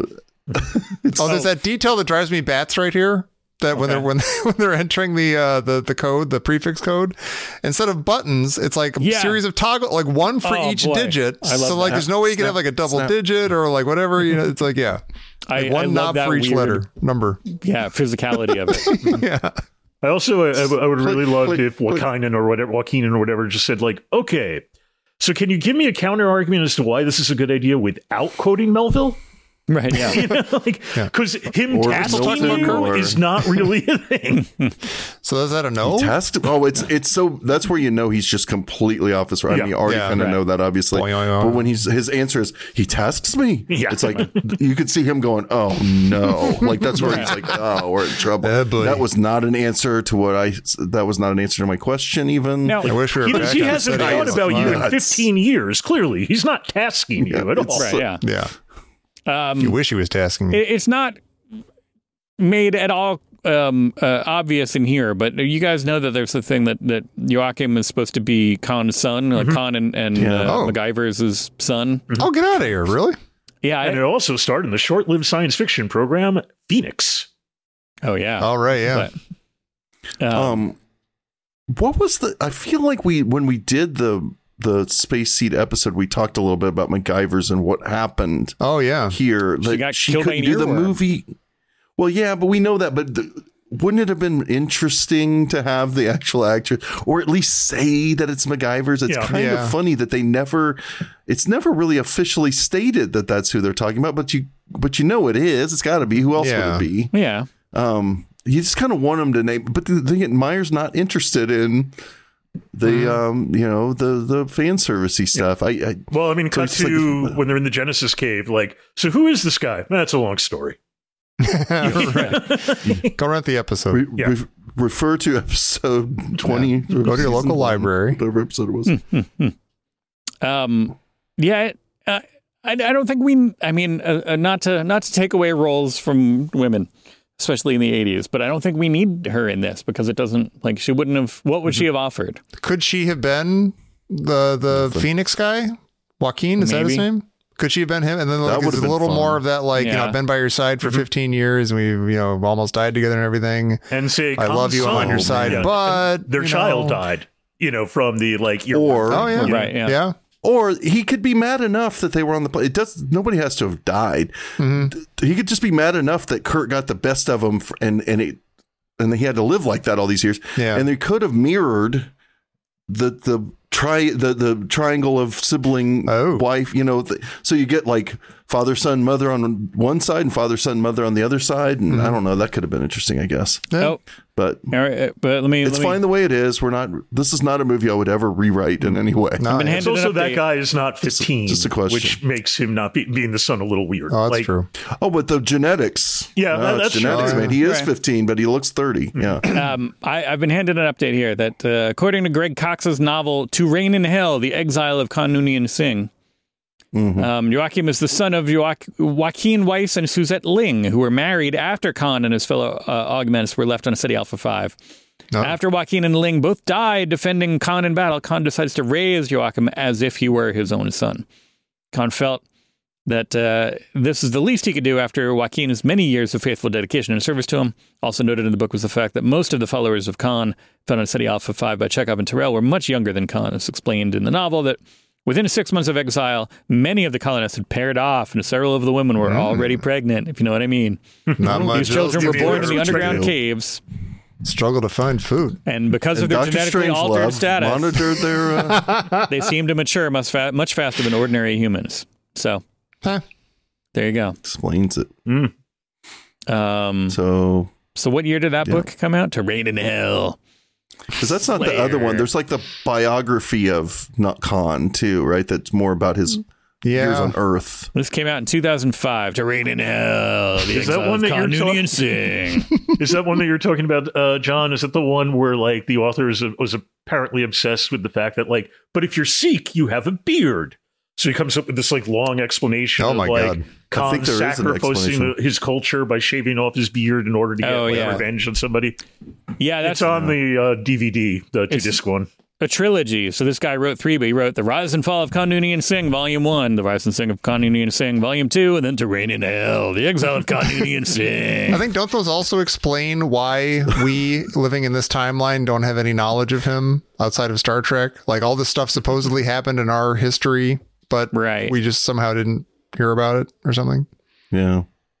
All of this I needed explained. I do love the cover. The Volume 1 cover has like, it's like a picture, a photo of, Ricardo Montalban from Space Seed, like hastily photoshopped over like a picture of Vietnam, like Huey's landing. I can see it. Yeah. What a weird. What would it be like on this subject for just a second? What would it be like if your job was to just take a character from Star Trek and write novels about that? I would love that job. Hey, that'd be kind of great. Hey, we want to hire you to write some books for us. It's great. Just Khan. Just write about Khan for the next 10 years. Yeah, you have to write it would be fun. Book about a Star Trek character. Oh, great. It's Marvin Belli. Oh, jeez. Death to you all. That would probably be the best, like, the best opportunity would be like you're given a character that's like on camera crappy. You know what I mean? Like here's a terrible, and Lazarus there's really nothing you have to keep up with. Yeah, like, exactly. You could literally just make almost all of it up. Many loves of the Lazarus. I want those Lazarus novels. Yeah, you got to write about Lazarus. 3-book series. Both of them. Like, all right, I'm going to turn him into whatever. Gorn crazy. The kids are all asking, whither Lazarus? Yeah. You're going to tell them. We want you to do a book about Lazarus, except we want it to make sense. I'm out of ideas. Well, no, that would be the good thing. Like, I could totally, like, you could do a Lazarus book and you jump back and forth between the two of them. It's like one of those books where the narrator changes every chapter. Oh, yeah. You're jumping back and forth between the two Lazari. You're doing great. I would buy this book. Maybe I would. The many loves of the Magato. That's what I'm doing. Wait, it's a buddy comedy. It's Magato and Gorn on the road. They have to go see. They have to go meet the salt vampire who's been. Oh, there you go. Yeah. Well, then it turns into like Smokey and the Bandit. They got to deliver the salt vampire. Got to deliver salt to the salt vampire. Got delivered to the Horda, and the Andorians are on their trail. And I think we got all the major monsters major monsters / aliens. Yeah, the creatures are pretty well covered. What were the 8 pig faces in Journey to Babel? Tellarites? Yeah, the Tellarites. Need those two. Yeah. Hey, speaking of creatures, what are we talking about? Wrath of Khan. Once they got onto the like abandoned regular one, and it turns into where we are. Turns into a horror movie for a second because it's a like, legit horror movie for a while. Yeah, we get awesome. Rat jumps out, which is but what is Uhura doing? I know when I was on Star Trek Minute for Wrath of Khan, this was our minute, or I can't remember how many minutes we did. We definitely talked about this, and all of us were like, "What is Uhura doing? She's just standing there, going, hello, hello." At this point, she must know that nobody's there. Communications. Yes, but for that matter, why doesn't Kirk or Savick take a second to be like, "Okay, we got it. Like, hey, there's nobody here. We're good. We're here." Yeah. Right. That's actually one. Being quiet now would probably be helpful. It's not going to have like a megaphone, like "Hello," like the Valley style. It's not going to cancel my rating, but Uhura kind of also gets a little bit of a short shrift in this movie. Yeah, she does. She does. But then, so McCoy has this thing where like Rat jumps out and he's like, whoa! And he like backs, he turns into Don Knotts and the Ghost and Mr. Chicken for a little while. And he like backs off of that and then like he does the total like the horror movie thing of like, I'm going to walk backwards for a while because I'm so scared of whatever I just saw. He totally has a ghosts moment. Yeah, exactly. And then lo and behold, what does he bumps into a dangling corpse. He has his like, what's his name? What's the guy in the boat in Jaws who? Ben Gardner. Ben Gardner. Yeah, he has his Ben Gardner moment where he's like, he's all chewed up. What? Okay, outside of the transporter accident in the motion picture, is this the most ghastly? I don't just mean this moment, but that what happened on this space station is really horrific. Yeah. Like when they describe it later, he cut their throats. And it's just like, my God, this is very violent for just talking about it. It's even worse in a way. Tell, don't show if you want to maintain your rating. Yeah. You know what I mean? It's just like, This is like a lot of blood. This is more blood than any other Star Trek scene. Yeah, this is not Roddenberry. Except for 6. This is definitely outside of Roddenberry. A lot of bad things happen to Klingons, and there's Klingon blood. Yeah, but it's as soon as the blood is a different color, it's okay. Yeah. Make it purple, you're good to go. And there aren't like crazy facial scars and like makeup effects and stuff like that in like 6, as I recall. Yeah. Mm-hmm. Yeah. But speaking of this guy, though, the corpse that he bumps into is supposedly the cook from Regula 1. He's they killed the cook. Aww. And the body of the cook, the corpse, I think is like Regula 1 cook corpse is his listed credit. It's played by Eddie Dono, who was also the Tom, I mean, you all might appreciate this, but Tom, he's the SWAT team commander in Blues Brothers. Oh, get out of here! Yeah. Wow. There he is, and now he's dangling from the Regula 1, and he's in a handful of other things. He's one of those working actor guys. Nice. What we don't see is that he was actually. The whole thing that happened with him was very much an Under Siege Steven Seagal kind of thing, where he actually fought them for a long time. It didn't turn out quite like Under Siege, as you can see. But that would be my book that I would write. I don't like Steven Seagal. Why do I know that character's name is Casey Ryback? Yeah, why do you? Well, I have no idea. I definitely saw that movie in the theater, but I think I did too. I did not know that name. I did not. So. Oh boy, starring Erica Leniak from E.T. My That's next, so then they track everything. They're like, all right, everybody got killed except some people beamed down into somewhere. We don't know where it is. Mm-hmm. Instead of sending one person to like, you go check it out, tell us if it's safe. They're like, let's all go at once. Whee! And so they beam into a cave, and then we get a good moment. One of my favorite things from this, which reminds me of kind of like a reverse on the like, well, wait, how could the doctor have that I can't perform surgery on that person. That's my. But he beams in and he's like, "Where's Dr. Marcus? I'm Dr. Marcus." Like, I love that little. Don't mess with that me. Little twist. Yeah. Too many Marcuses. Yeah. I had a teacher in high school. It also a little bit reminds me of Guardians of the Galaxy, where like where's Gamora? Who's Gamora? Like, I'll do you one better. Why is Gamora? Why is Gamora? Well, it's like, it'd be great if we went into like Across the Spider-Verse and it was just the two Spider-Mans from the 66 show. Oh, nice. Yeah. Everybody Dr. Marcus. Yeah. I had a teacher named Dr. Marcus in high school, and every time I walked in the classroom, I just go, "I'm Dr. Marcus." It was great. He gave me a straight A just for that. Yeah, I was going to say, he gave me a C. He loved it. Yeah. Would Marcus Brody count? Does he have a doctorate? And would he? Marcus Brody must have a doctorate. Yeah. He definitely absolutely. Yeah. He's head of the archaeology department, and whatever school Indiana Jones is in at any time. He's got money, though. It's good to be his money talking and not his. He has. Well, then money gets you doctorates without even earning it. Yeah, like he's got a Look doctorate. at Bill Cosby. Yeah. You mean the speaker at my graduation? He did get that degree. No. The thing about Bill Cosby is that it's in physical education. No, he got it from Temple University. He dropped out of Temple University. He got his doctorate is an ED. Well, you might be right. It's an educational doctorate, which apparently among doctorates is the joke doctorate, and it was honorary for his work for creating Fat Albert. Right. Is that right? Yeah. I thought he got it. Yeah. Because he did go to Temple University. Yeah. If you ever get the chance, the W. Kamau Bell documentary, how do we... I saw it. Yeah, we need to talk about Cosby. We need to talk about Cosby. Yeah, you have like doctors basically talking about like... Oh, wow. Yeah, all his he made education. Everybody call him Dr. Cosby. Yeah. All those kids and stuff. Yeah, I mean, Malcolm Jamal Warner was calling him Dr. Cosby well into his 40s, you know? Yeah. Well, he was trained to. Yeah. Yeah. But speaking of doctors, sure. Where's Dr. Marcus? Let's talk about Carol Marcus's way of talking. All right. She has a very strange way of speaking, right? I'm not crazy, right? Can I cook or can't I? I don't understand the question. Can I cook or can't I? Right. It's like, what in the world? But what does she say? I'm going to show you something that, what does she say? That'll make you feel young. As when the world was new. As when the world was like, who? Wait, what? First of all, I wasn't young when the world was new. I wasn't here. Nobody was. That sounds terrifying. I don't want to go back down. That sounds scary to me. All of that is really weird too. She's got a strange way of talking. She also has they say, oh, we thought this was Genesis, these tunnels underground. She's like, it took them months and months and months to do this. Well, we did in a day. And like, oh, that sounds really lame. That sounds like it's even dumber than these tunnels. Like it's a weird way for her to try to impress them with what she's done that they haven't seen yet. Yeah, it would make more sense if you actually saw the cave and then she said that. Yeah, I did this in a day. Well, what? So again, I've had this conversation on podcasts about these very scenes all through here. What's the light source?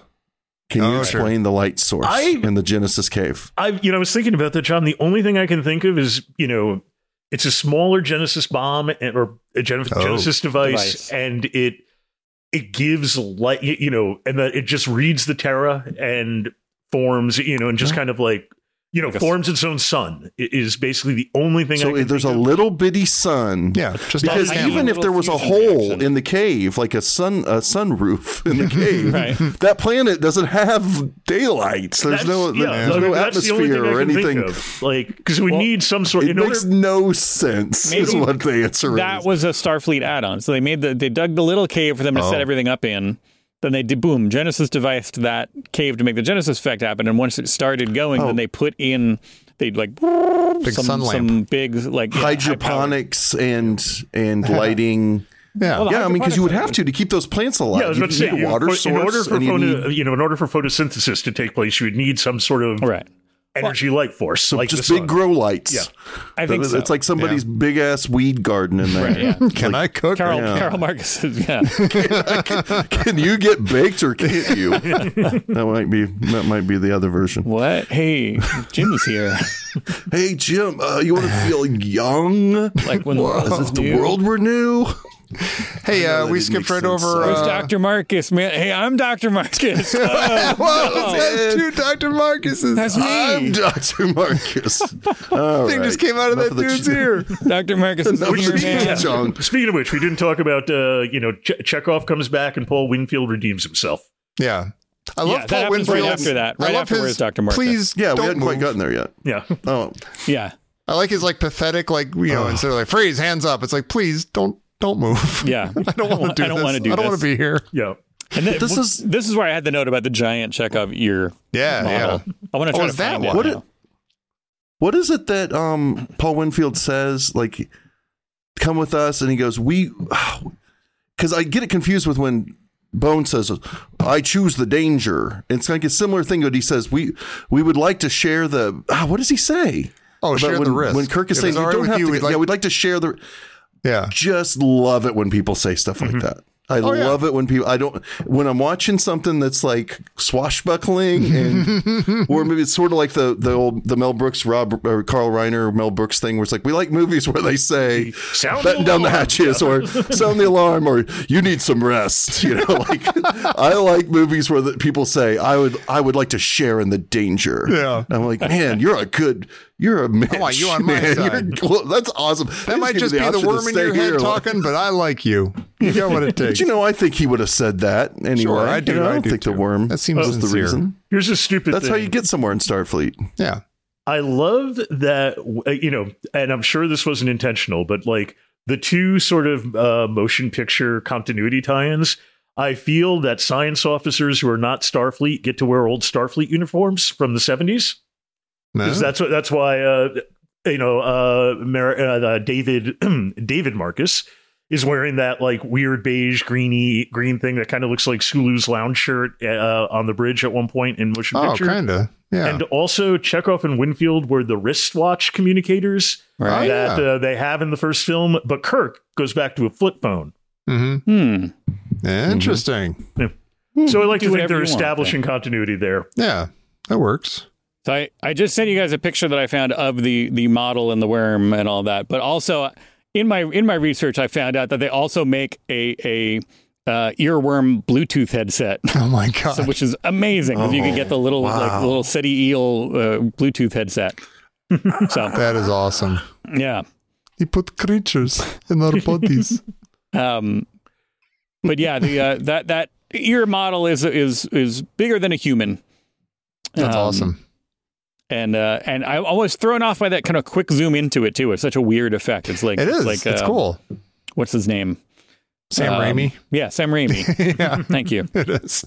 It's like it artificializes it further to make it seem less artificial. Right. I really think that's like a thing in effects. Sometimes you distract from the artificiality of the matter that's on screen by doing something visual. That's right.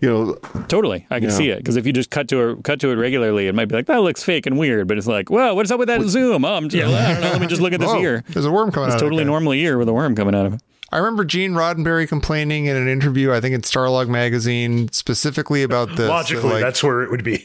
Right. Yeah, that makes sense. Given me and him and science fiction but he that Kirk just immediately shoots the bug. He's like, that's not Starfleet, that's not Kirk, that's or explorers who want to find it. I'm like, I don't know, Gene, just let it go. It's a gross little bug, and he shoots it. I think Spock wouldn't, but Kirk would. Maybe not. Yeah. No kill eye. Yeah, in this, it's so heightened. The situation is so heightened. It's like they're not thinking about right now. They aren't Starfleet. I'm in the middle of something, Gene. They are fighting a fight right in the middle of a fight here. Yeah, right. Hey, this worm just embarrassed me in front of my kid. And to counter argue, and to even if say Roddenberry had a point, to counter argue that like Kirk is teed off at this point, because it's literally right before but like a poor marksman, you kill, you've you keep missing the target. Missing the target. That's an amazing analogy. A poor marksman. No, you managed to kill everyone else, which I also just love. Like sort of that acknowledgement of like, you're psychotic, dude. Yeah. Mm-hmm. Now, do we? I mean, there's the idea. I mean, I guess it's true. I'm having a hard time with this moment. We all love Khan, the screamed Khan. It's kind of hokey, but it's also fantastic. We all love it. Mm-hmm. But you come to the realization over the years, oh wait, Kirk knows that he's fine, that Spock's going to pick them up in like an hour or something. So the fact that Khan is leaving him there doesn't really bug him. So that bellowing Khan, that emotional Khan that he yells, is a fake out. It's just like it's just for show, and it's not sincere. And that kind of kills a little part of my boyhood self a little bit. I don't want that to be true. And I want the three of you now, please convince me that it's a sincere thing. I think he's really mad. Yeah. I think he is really mad. He's still not in a good spot here. Right. And he hates Khan for doing what he's done so far. I mean, he cut all those people's throats. He just watched Tyrell commit suicide in order to save his Kirk's life, basically. And Khan's about to go out and chase his spaceship around. He's going to chase the Enterprise and blow it up. Because I found like in that same screenplay, there's like a little bit more here where Khan's like, I've done far worse than kill you. I'll marine you buried alive and everything. And then he says, goodbye, Admiral. Oh, and don't count on Enterprise. She can't move. My next act will be to blow her out of the heavens. And that's when he yells Khan. And so that works for me, because that idea is still there, even if Khan's not saying it directly, that, damn it, Khan, just come down here so we can end this. But no, you're going to take off and probably blow up my ship. You're bugging me. And look, the Khan, him screaming Khan. Let's take a minute for that. I have a story. I have a story about that. So all right. Okay. What's your story? Okay. Well, so I am a fan of the University of Kansas Jayhawks, mainly the basketball team, but the whole school. And they play in Allen Fieldhouse, the loudest, craziest place that you can watch basketball. I'm telling you, it's really nuts. And back in, I think it was about 2005 or 2006, they had a player named Sasha Khan. Let me rock. And when he would do something, thank you, Joe. When he would do something, the big, basketball scoreboard screen would show the Khan yell. Wow. And it would like build up with the music, and he'd go, Khan, and everybody in Allen Fieldhouse would go, Khan, like really loud. It was completely nuts. It was awesome. It was one of my favorite.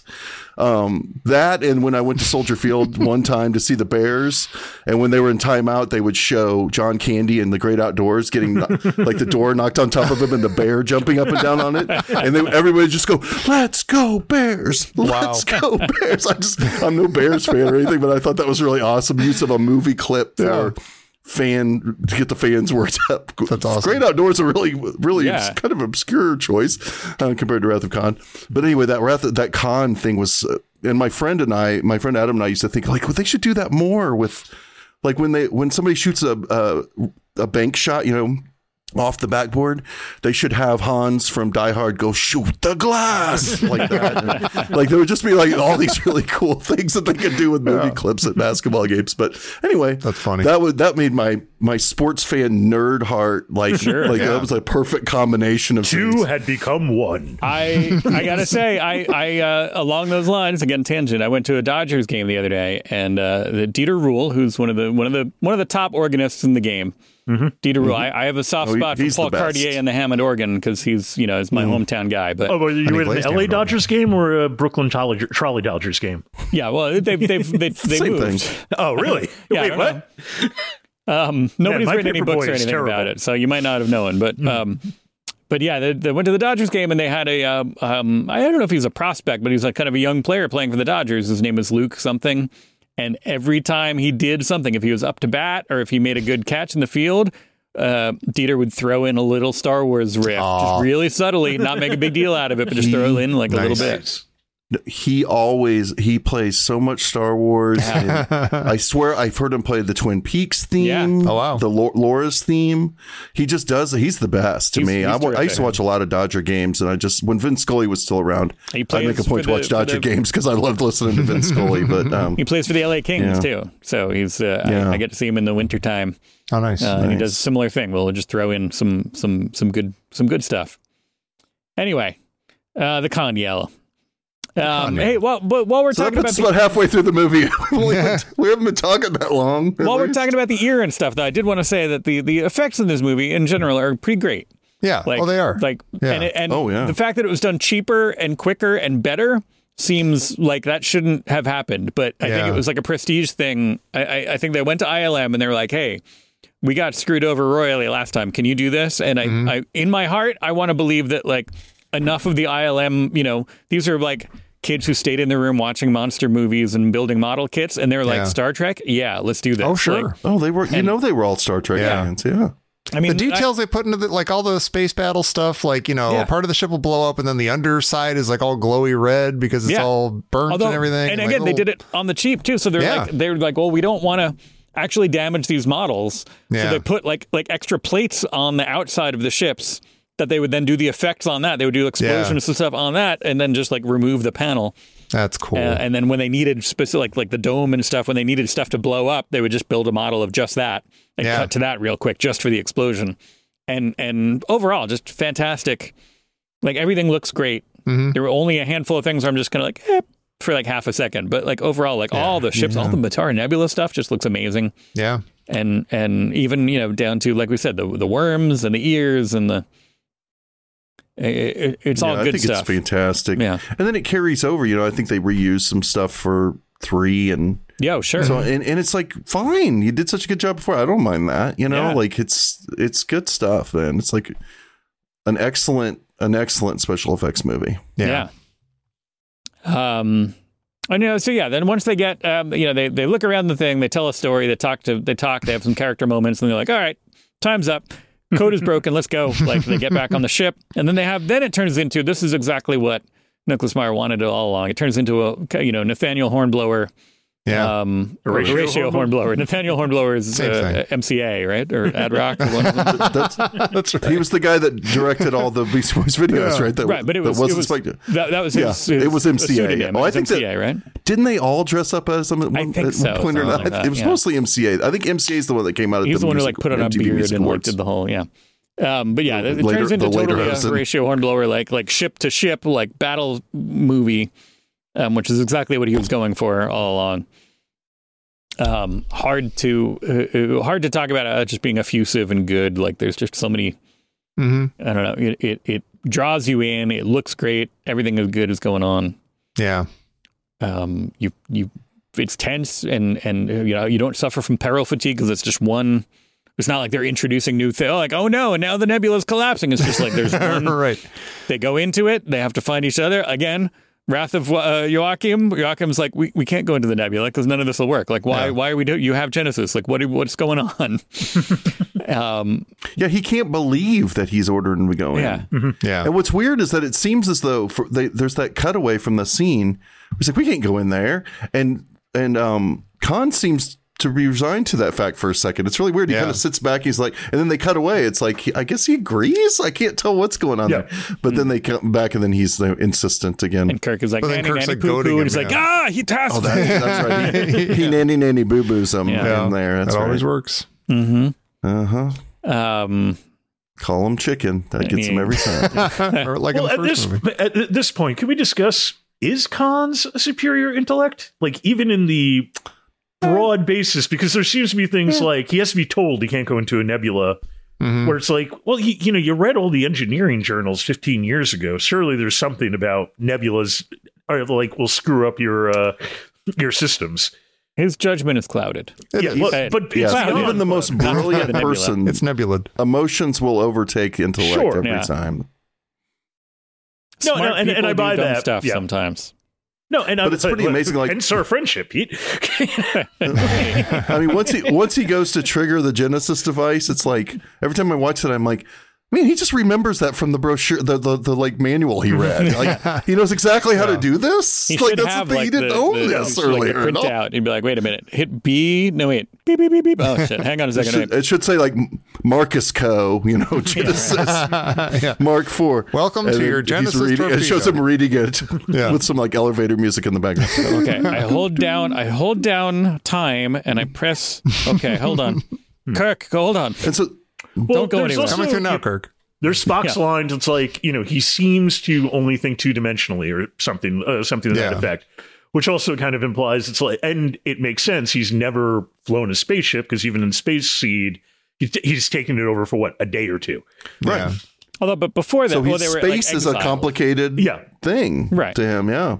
And plus he comes from the period where they only had regular chess. Yes. They didn't sit around playing three-dimensional chess. Exactly. Yeah. And they didn't even have like political pundits who would, use it as a bad metaphor. Yeah. I kind of want to see a scene where when they were given, they were putting Khan and everyone on SETI Alpha 5 or 6 or whichever one it is.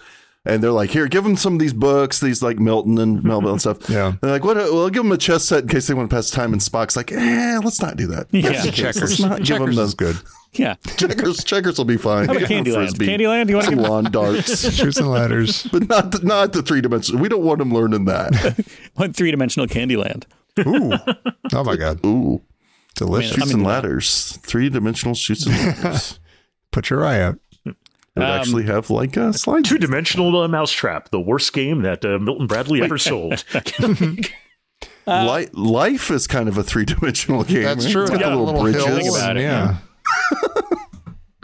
Anyway. But yeah, then they chase each other through the nebula. They blow each other up. Wait, so we really are that far into the movie? Yeah, I think so. Yeah, we did skip over a bunch of stuff, though, right? I don't know. Did we? Still, we've been doing this for almost 2 hours. Well, now. we haven't talked about By the Book.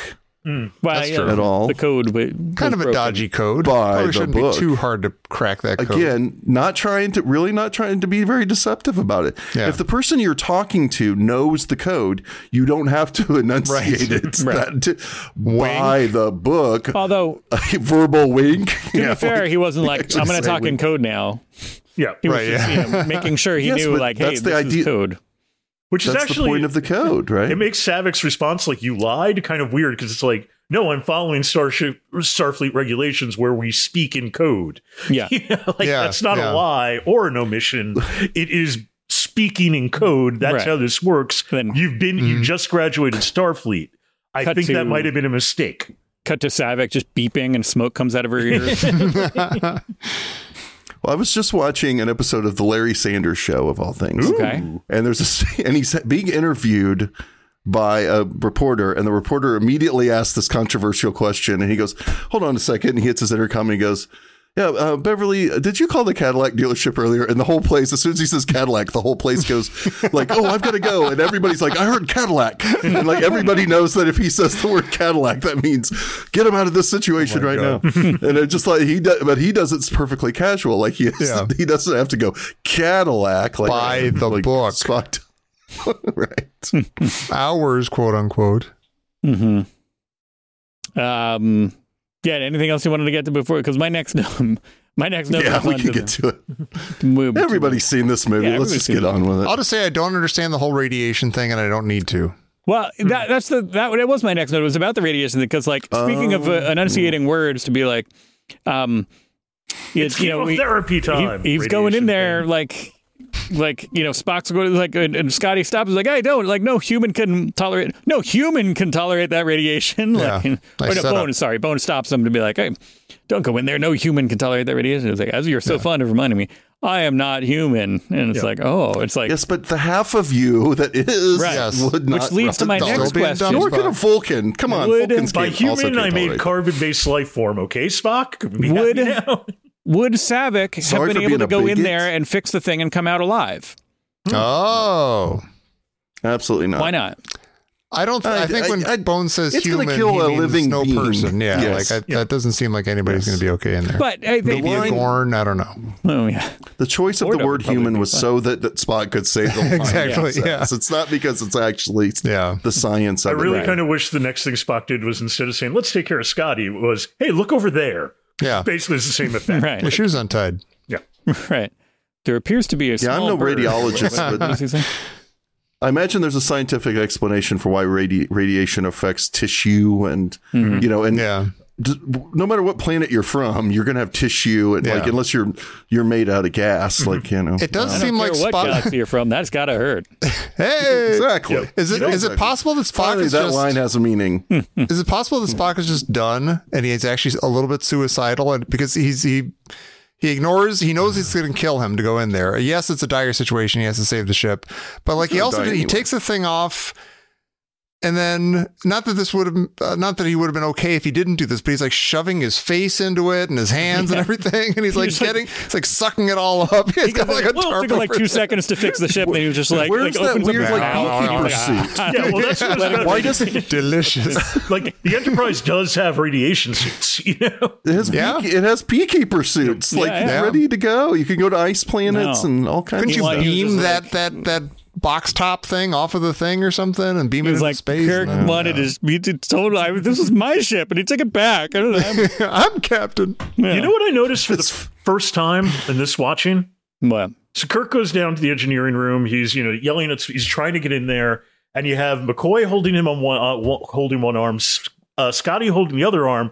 But then there's a engineering officer whose face you never see, who's hugging him by the torso. And then when they find, and it's sort of like, okay, so who's that guy? Number one, and number two, when he's kind of like, all right, I'm not going to go, he signals that by patting the engineer officer on the head. Thanks, Jimmy. Yeah, he's got that like hug, that hug position. Yeah. It's funny to me. Maybe that was that. There's another that guy that he was doing judo with. The Charlie X disappeared. Yeah. Oh yeah.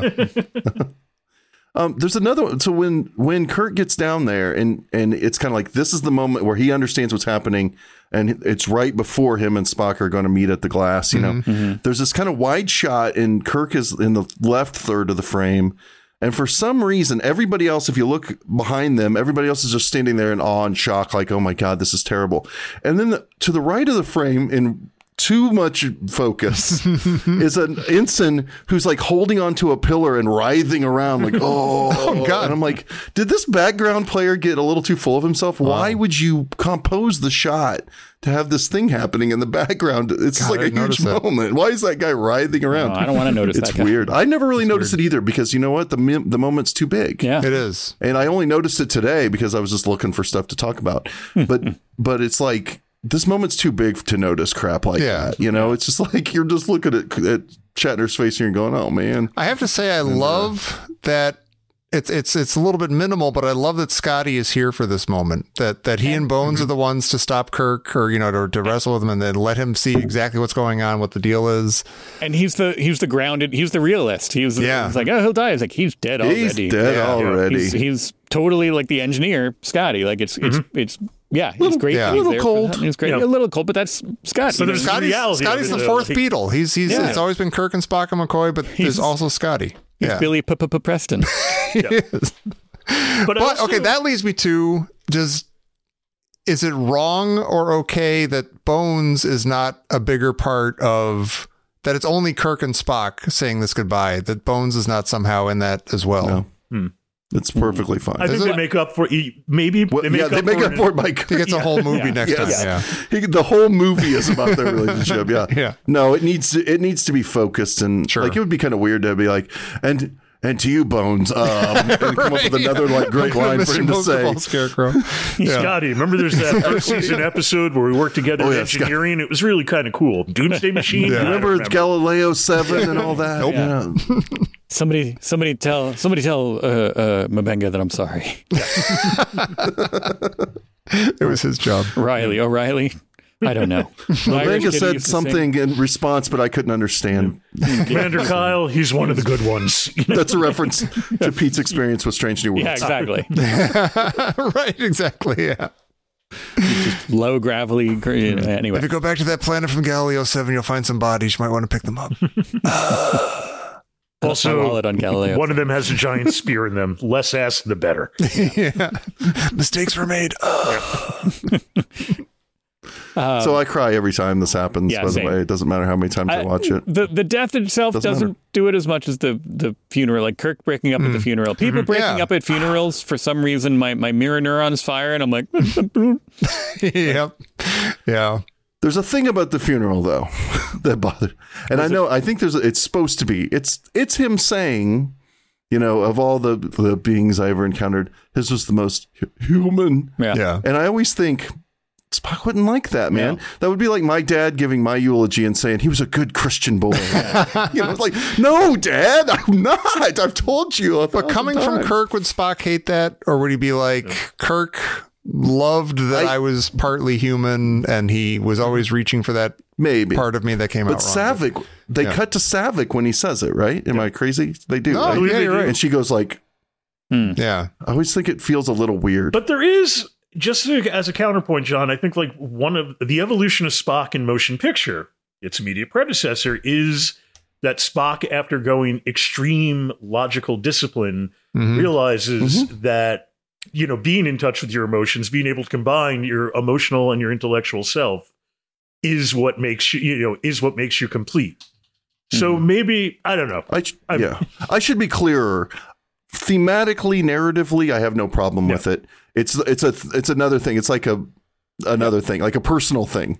I said, if my dad were to say I was a good Christian at my funeral, I'd be like, well, and to your point, John, there is that sort of same thing where it's kind of like, because your dad would be equating Christian as Kirk is equating human to good, right? Which is not as being good, superior, the place what you're supposed to attain to. What you're to him, attain to. That wasn't right. Aspire to. That's what I was. But to Joe's point, there's a unique Spock. There's a unique era of Spock, which post V'ger, pre radiation, from weeping for V'ger as he would a brother, to sticking his face in the radiation. Get that delicious radiation. Getting a real buzz off of this, Bones. Where's Dr. Marcus? How many of them are there? Back to that again. Oh, I forgot to tell her about the theoretical. But that is a unique era of Spock where he is the and then again, maybe eventually we make our way back to it. But the beginning of motion picture is very trying. He's Kolinar. He's on the path. He's trying to eliminate all that. Then he weeps for V'ger, comes back around, and he's very human. And in this movie, he's very human and very kind of going with it. And he's attained a new kind of understanding of it. Then he dies. Then it comes back. And when he comes back, he's trying again to kind of how do you feel? Right, exactly. How do you feel? He doesn't have that again until probably the end of 4, maybe, I don't know. But yeah, it's a unique spot for Spock that he is at that moment probably at his most human. Anyway, and then they play Amazing Grace. I will say that it's something that always kind of makes me cringe just for a second when they go from the bagpipes to the score version. But to the credit of all involved, it's only for 10 seconds. Yeah.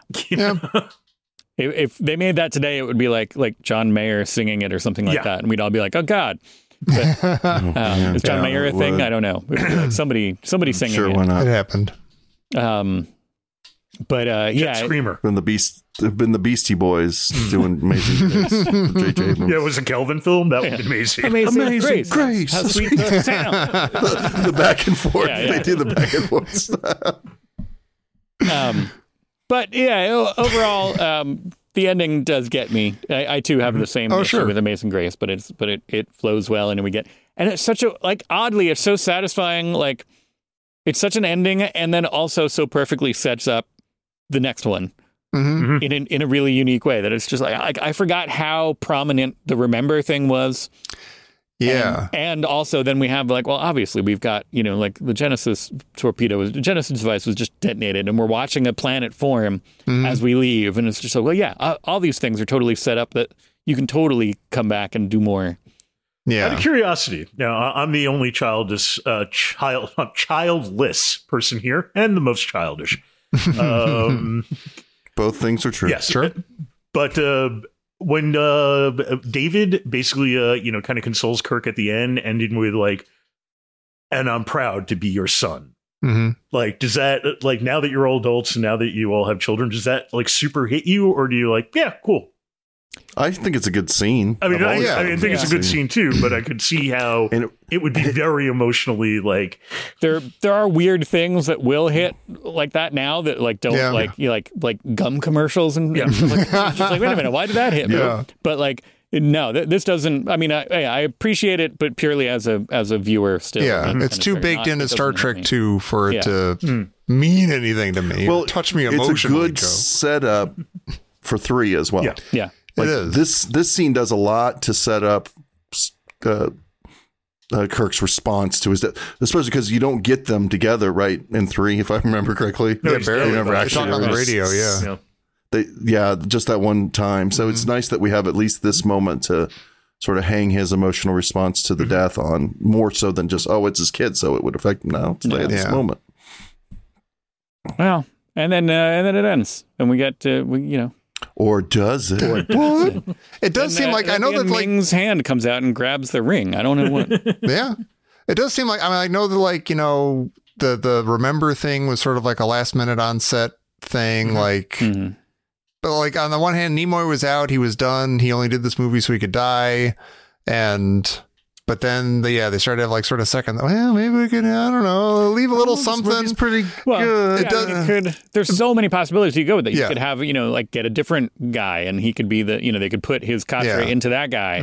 Go get. Sothik could take his Katra, and she could be this. Blend of, but, like, even like Kirk's last thing about, like, if this place is life from death or whatever, I should come back here sometime. Or, like, that's not in the screenplay that I have. So that sounds like that was tacked on to, like, there's like 3 or 4 Band-Aids where they're like, Spock just died, but hang on, we'll see. Is there any, like, evidence that Nimoy was starting to plan becoming a director at this point already, and he was like, this movie's pretty good, I think we're gonna have another one. I string him along, I do want to come back, but I can use the I'll come back if I can direct card and all that stuff. Was he already thinking about that? Possibly. Because I felt wasn't some of this stuff his idea to do? I think I remember all the stories I've heard about.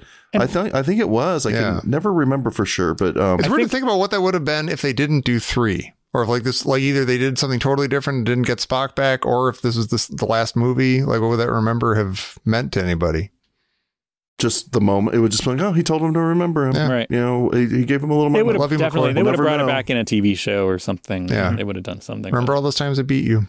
It would have been called Crazy Bones, and it would have been just Bones being crazy. Played by Henry Gibson. Oh, look at that! He and Bone Thugs and Harmony would have done the soundtrack just to tie it all together.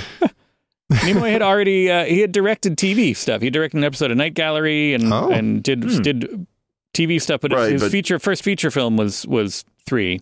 But he had already had an interest, I guess. So, and probably certainly. I mean, from what I can gather, the making of his experience making this versus his experience of making, if they had basically made, if he had to go through another ordeal of making the motion picture, he wouldn't have come back, I don't think. But he went through this, and it seemed like, Nicholas Meyer liked my ideas, and also like everybody got along, and like the movie like was well received, and all right, I could come back and do more of that. Yeah, he got a lot of input. Like Meyer trusted him on Vulcan stuff. So yeah.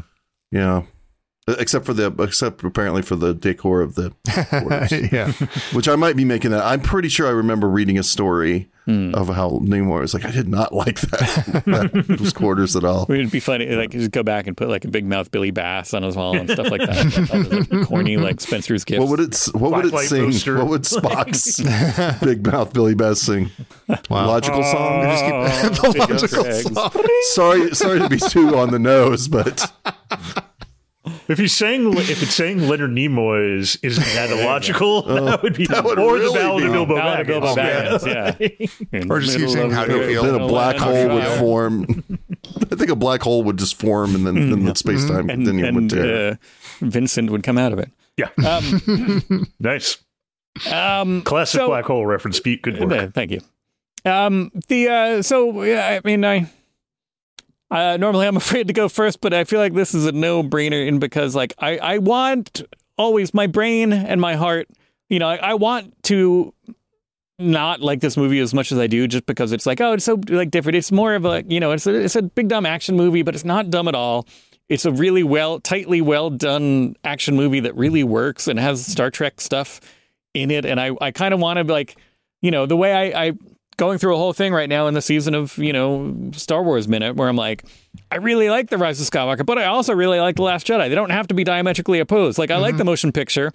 I like, this movie kind of undoes some of what we did. I mean, not plot wise, but just kind of like seems like a direct response, like, retreat from what some of the motion picture was doing. And yet it also works a lot. Yeah. It's like, hey, let's get rid of the pajamas and let's, instead of like making love to the alien, let's blow them up. But still, it works really well. Like so incredibly. I was like almost felt like I didn't have to watch this one. I'm like, I've seen this one a million times. Yeah. I don't have to, but like I was so glad that I did, and it sucked me in, and I was just like, this movie's really good. And so it's kind of a no-brainer A+ for me. I have a hard time saying anything other than that. Yeah. Easy A+. Yeah. No doubt about it. I feel like I think a lot of us have been grading around this movie, not giving anything else an A+, so we can make sure that it's clear that this is the best one. You know what's I think because nothing else deserves an A+. Also, I could almost give it to motion picture, or Yeah, almost. I love the motion picture too. Like, I do too.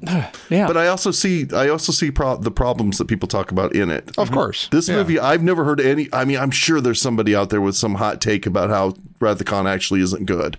They're idiots. Gene Roddenberry. I've never really heard a smart person say anything bad about this movie.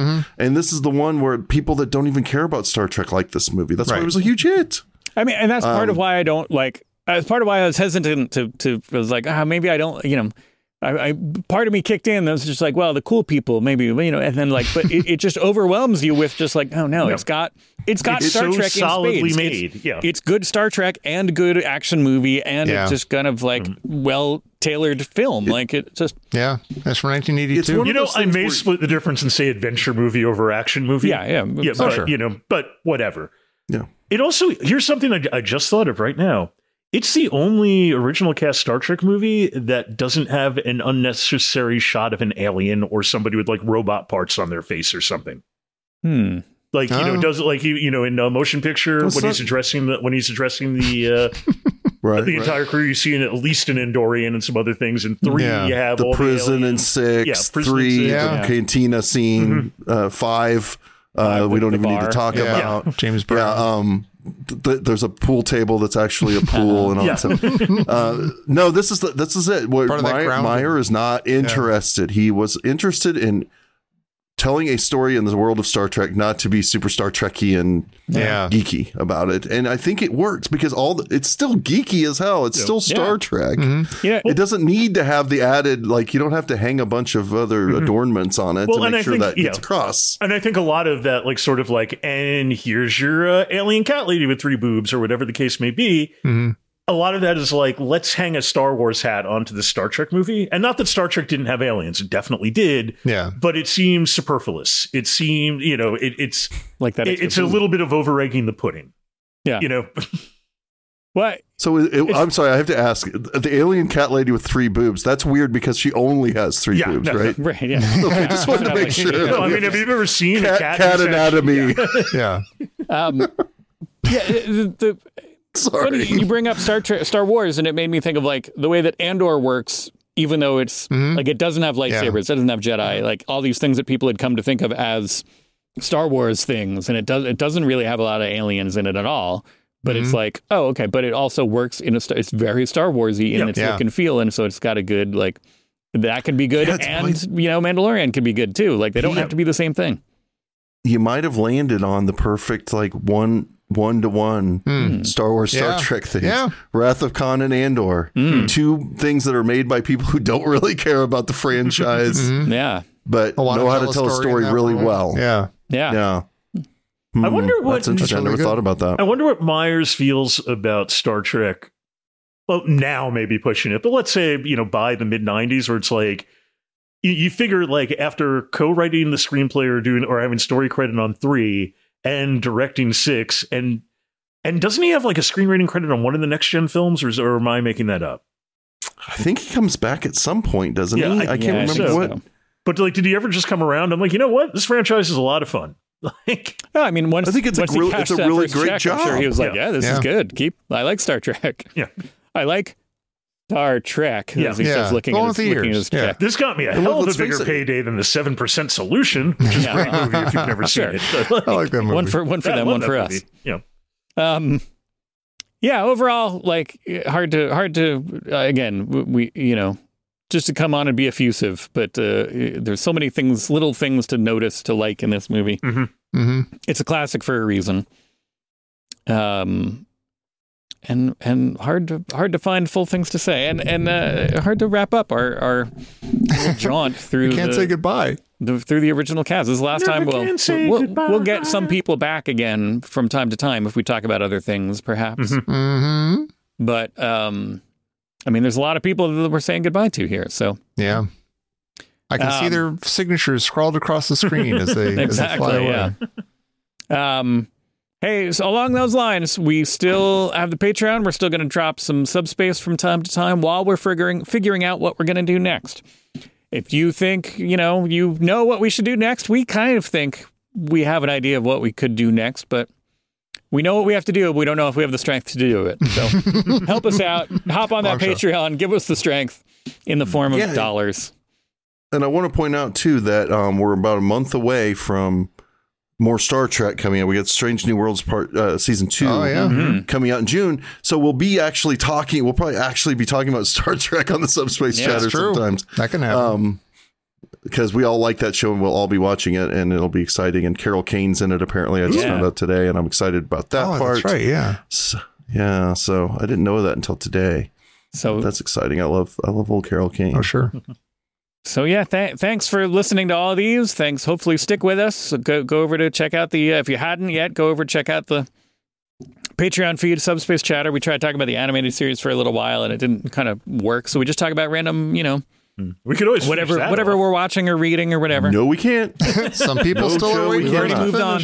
I saw a giant Spock talking to a little Spock, and I just tapped out. It was enough. That sounds like the exact opposite of you, Pete. I know, be honest. Right? But for some reason, there's very little follow through with you. But yeah, I think people would rather us talk about Hello Larry and things like that. Working for me. Like the stuff we usually talk about, really obscure television shows that we barely remember.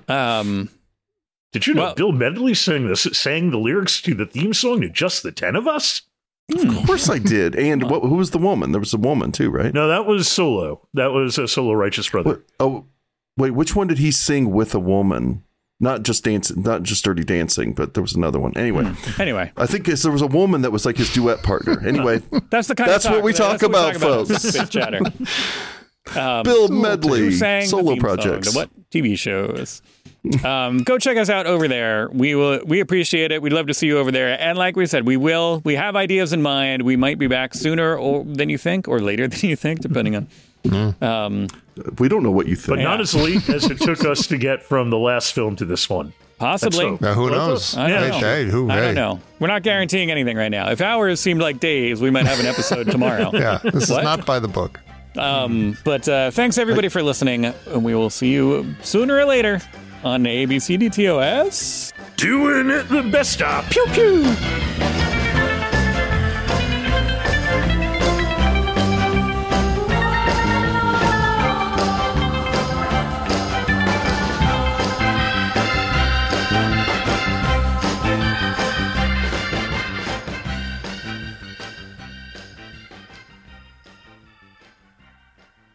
Reliant out.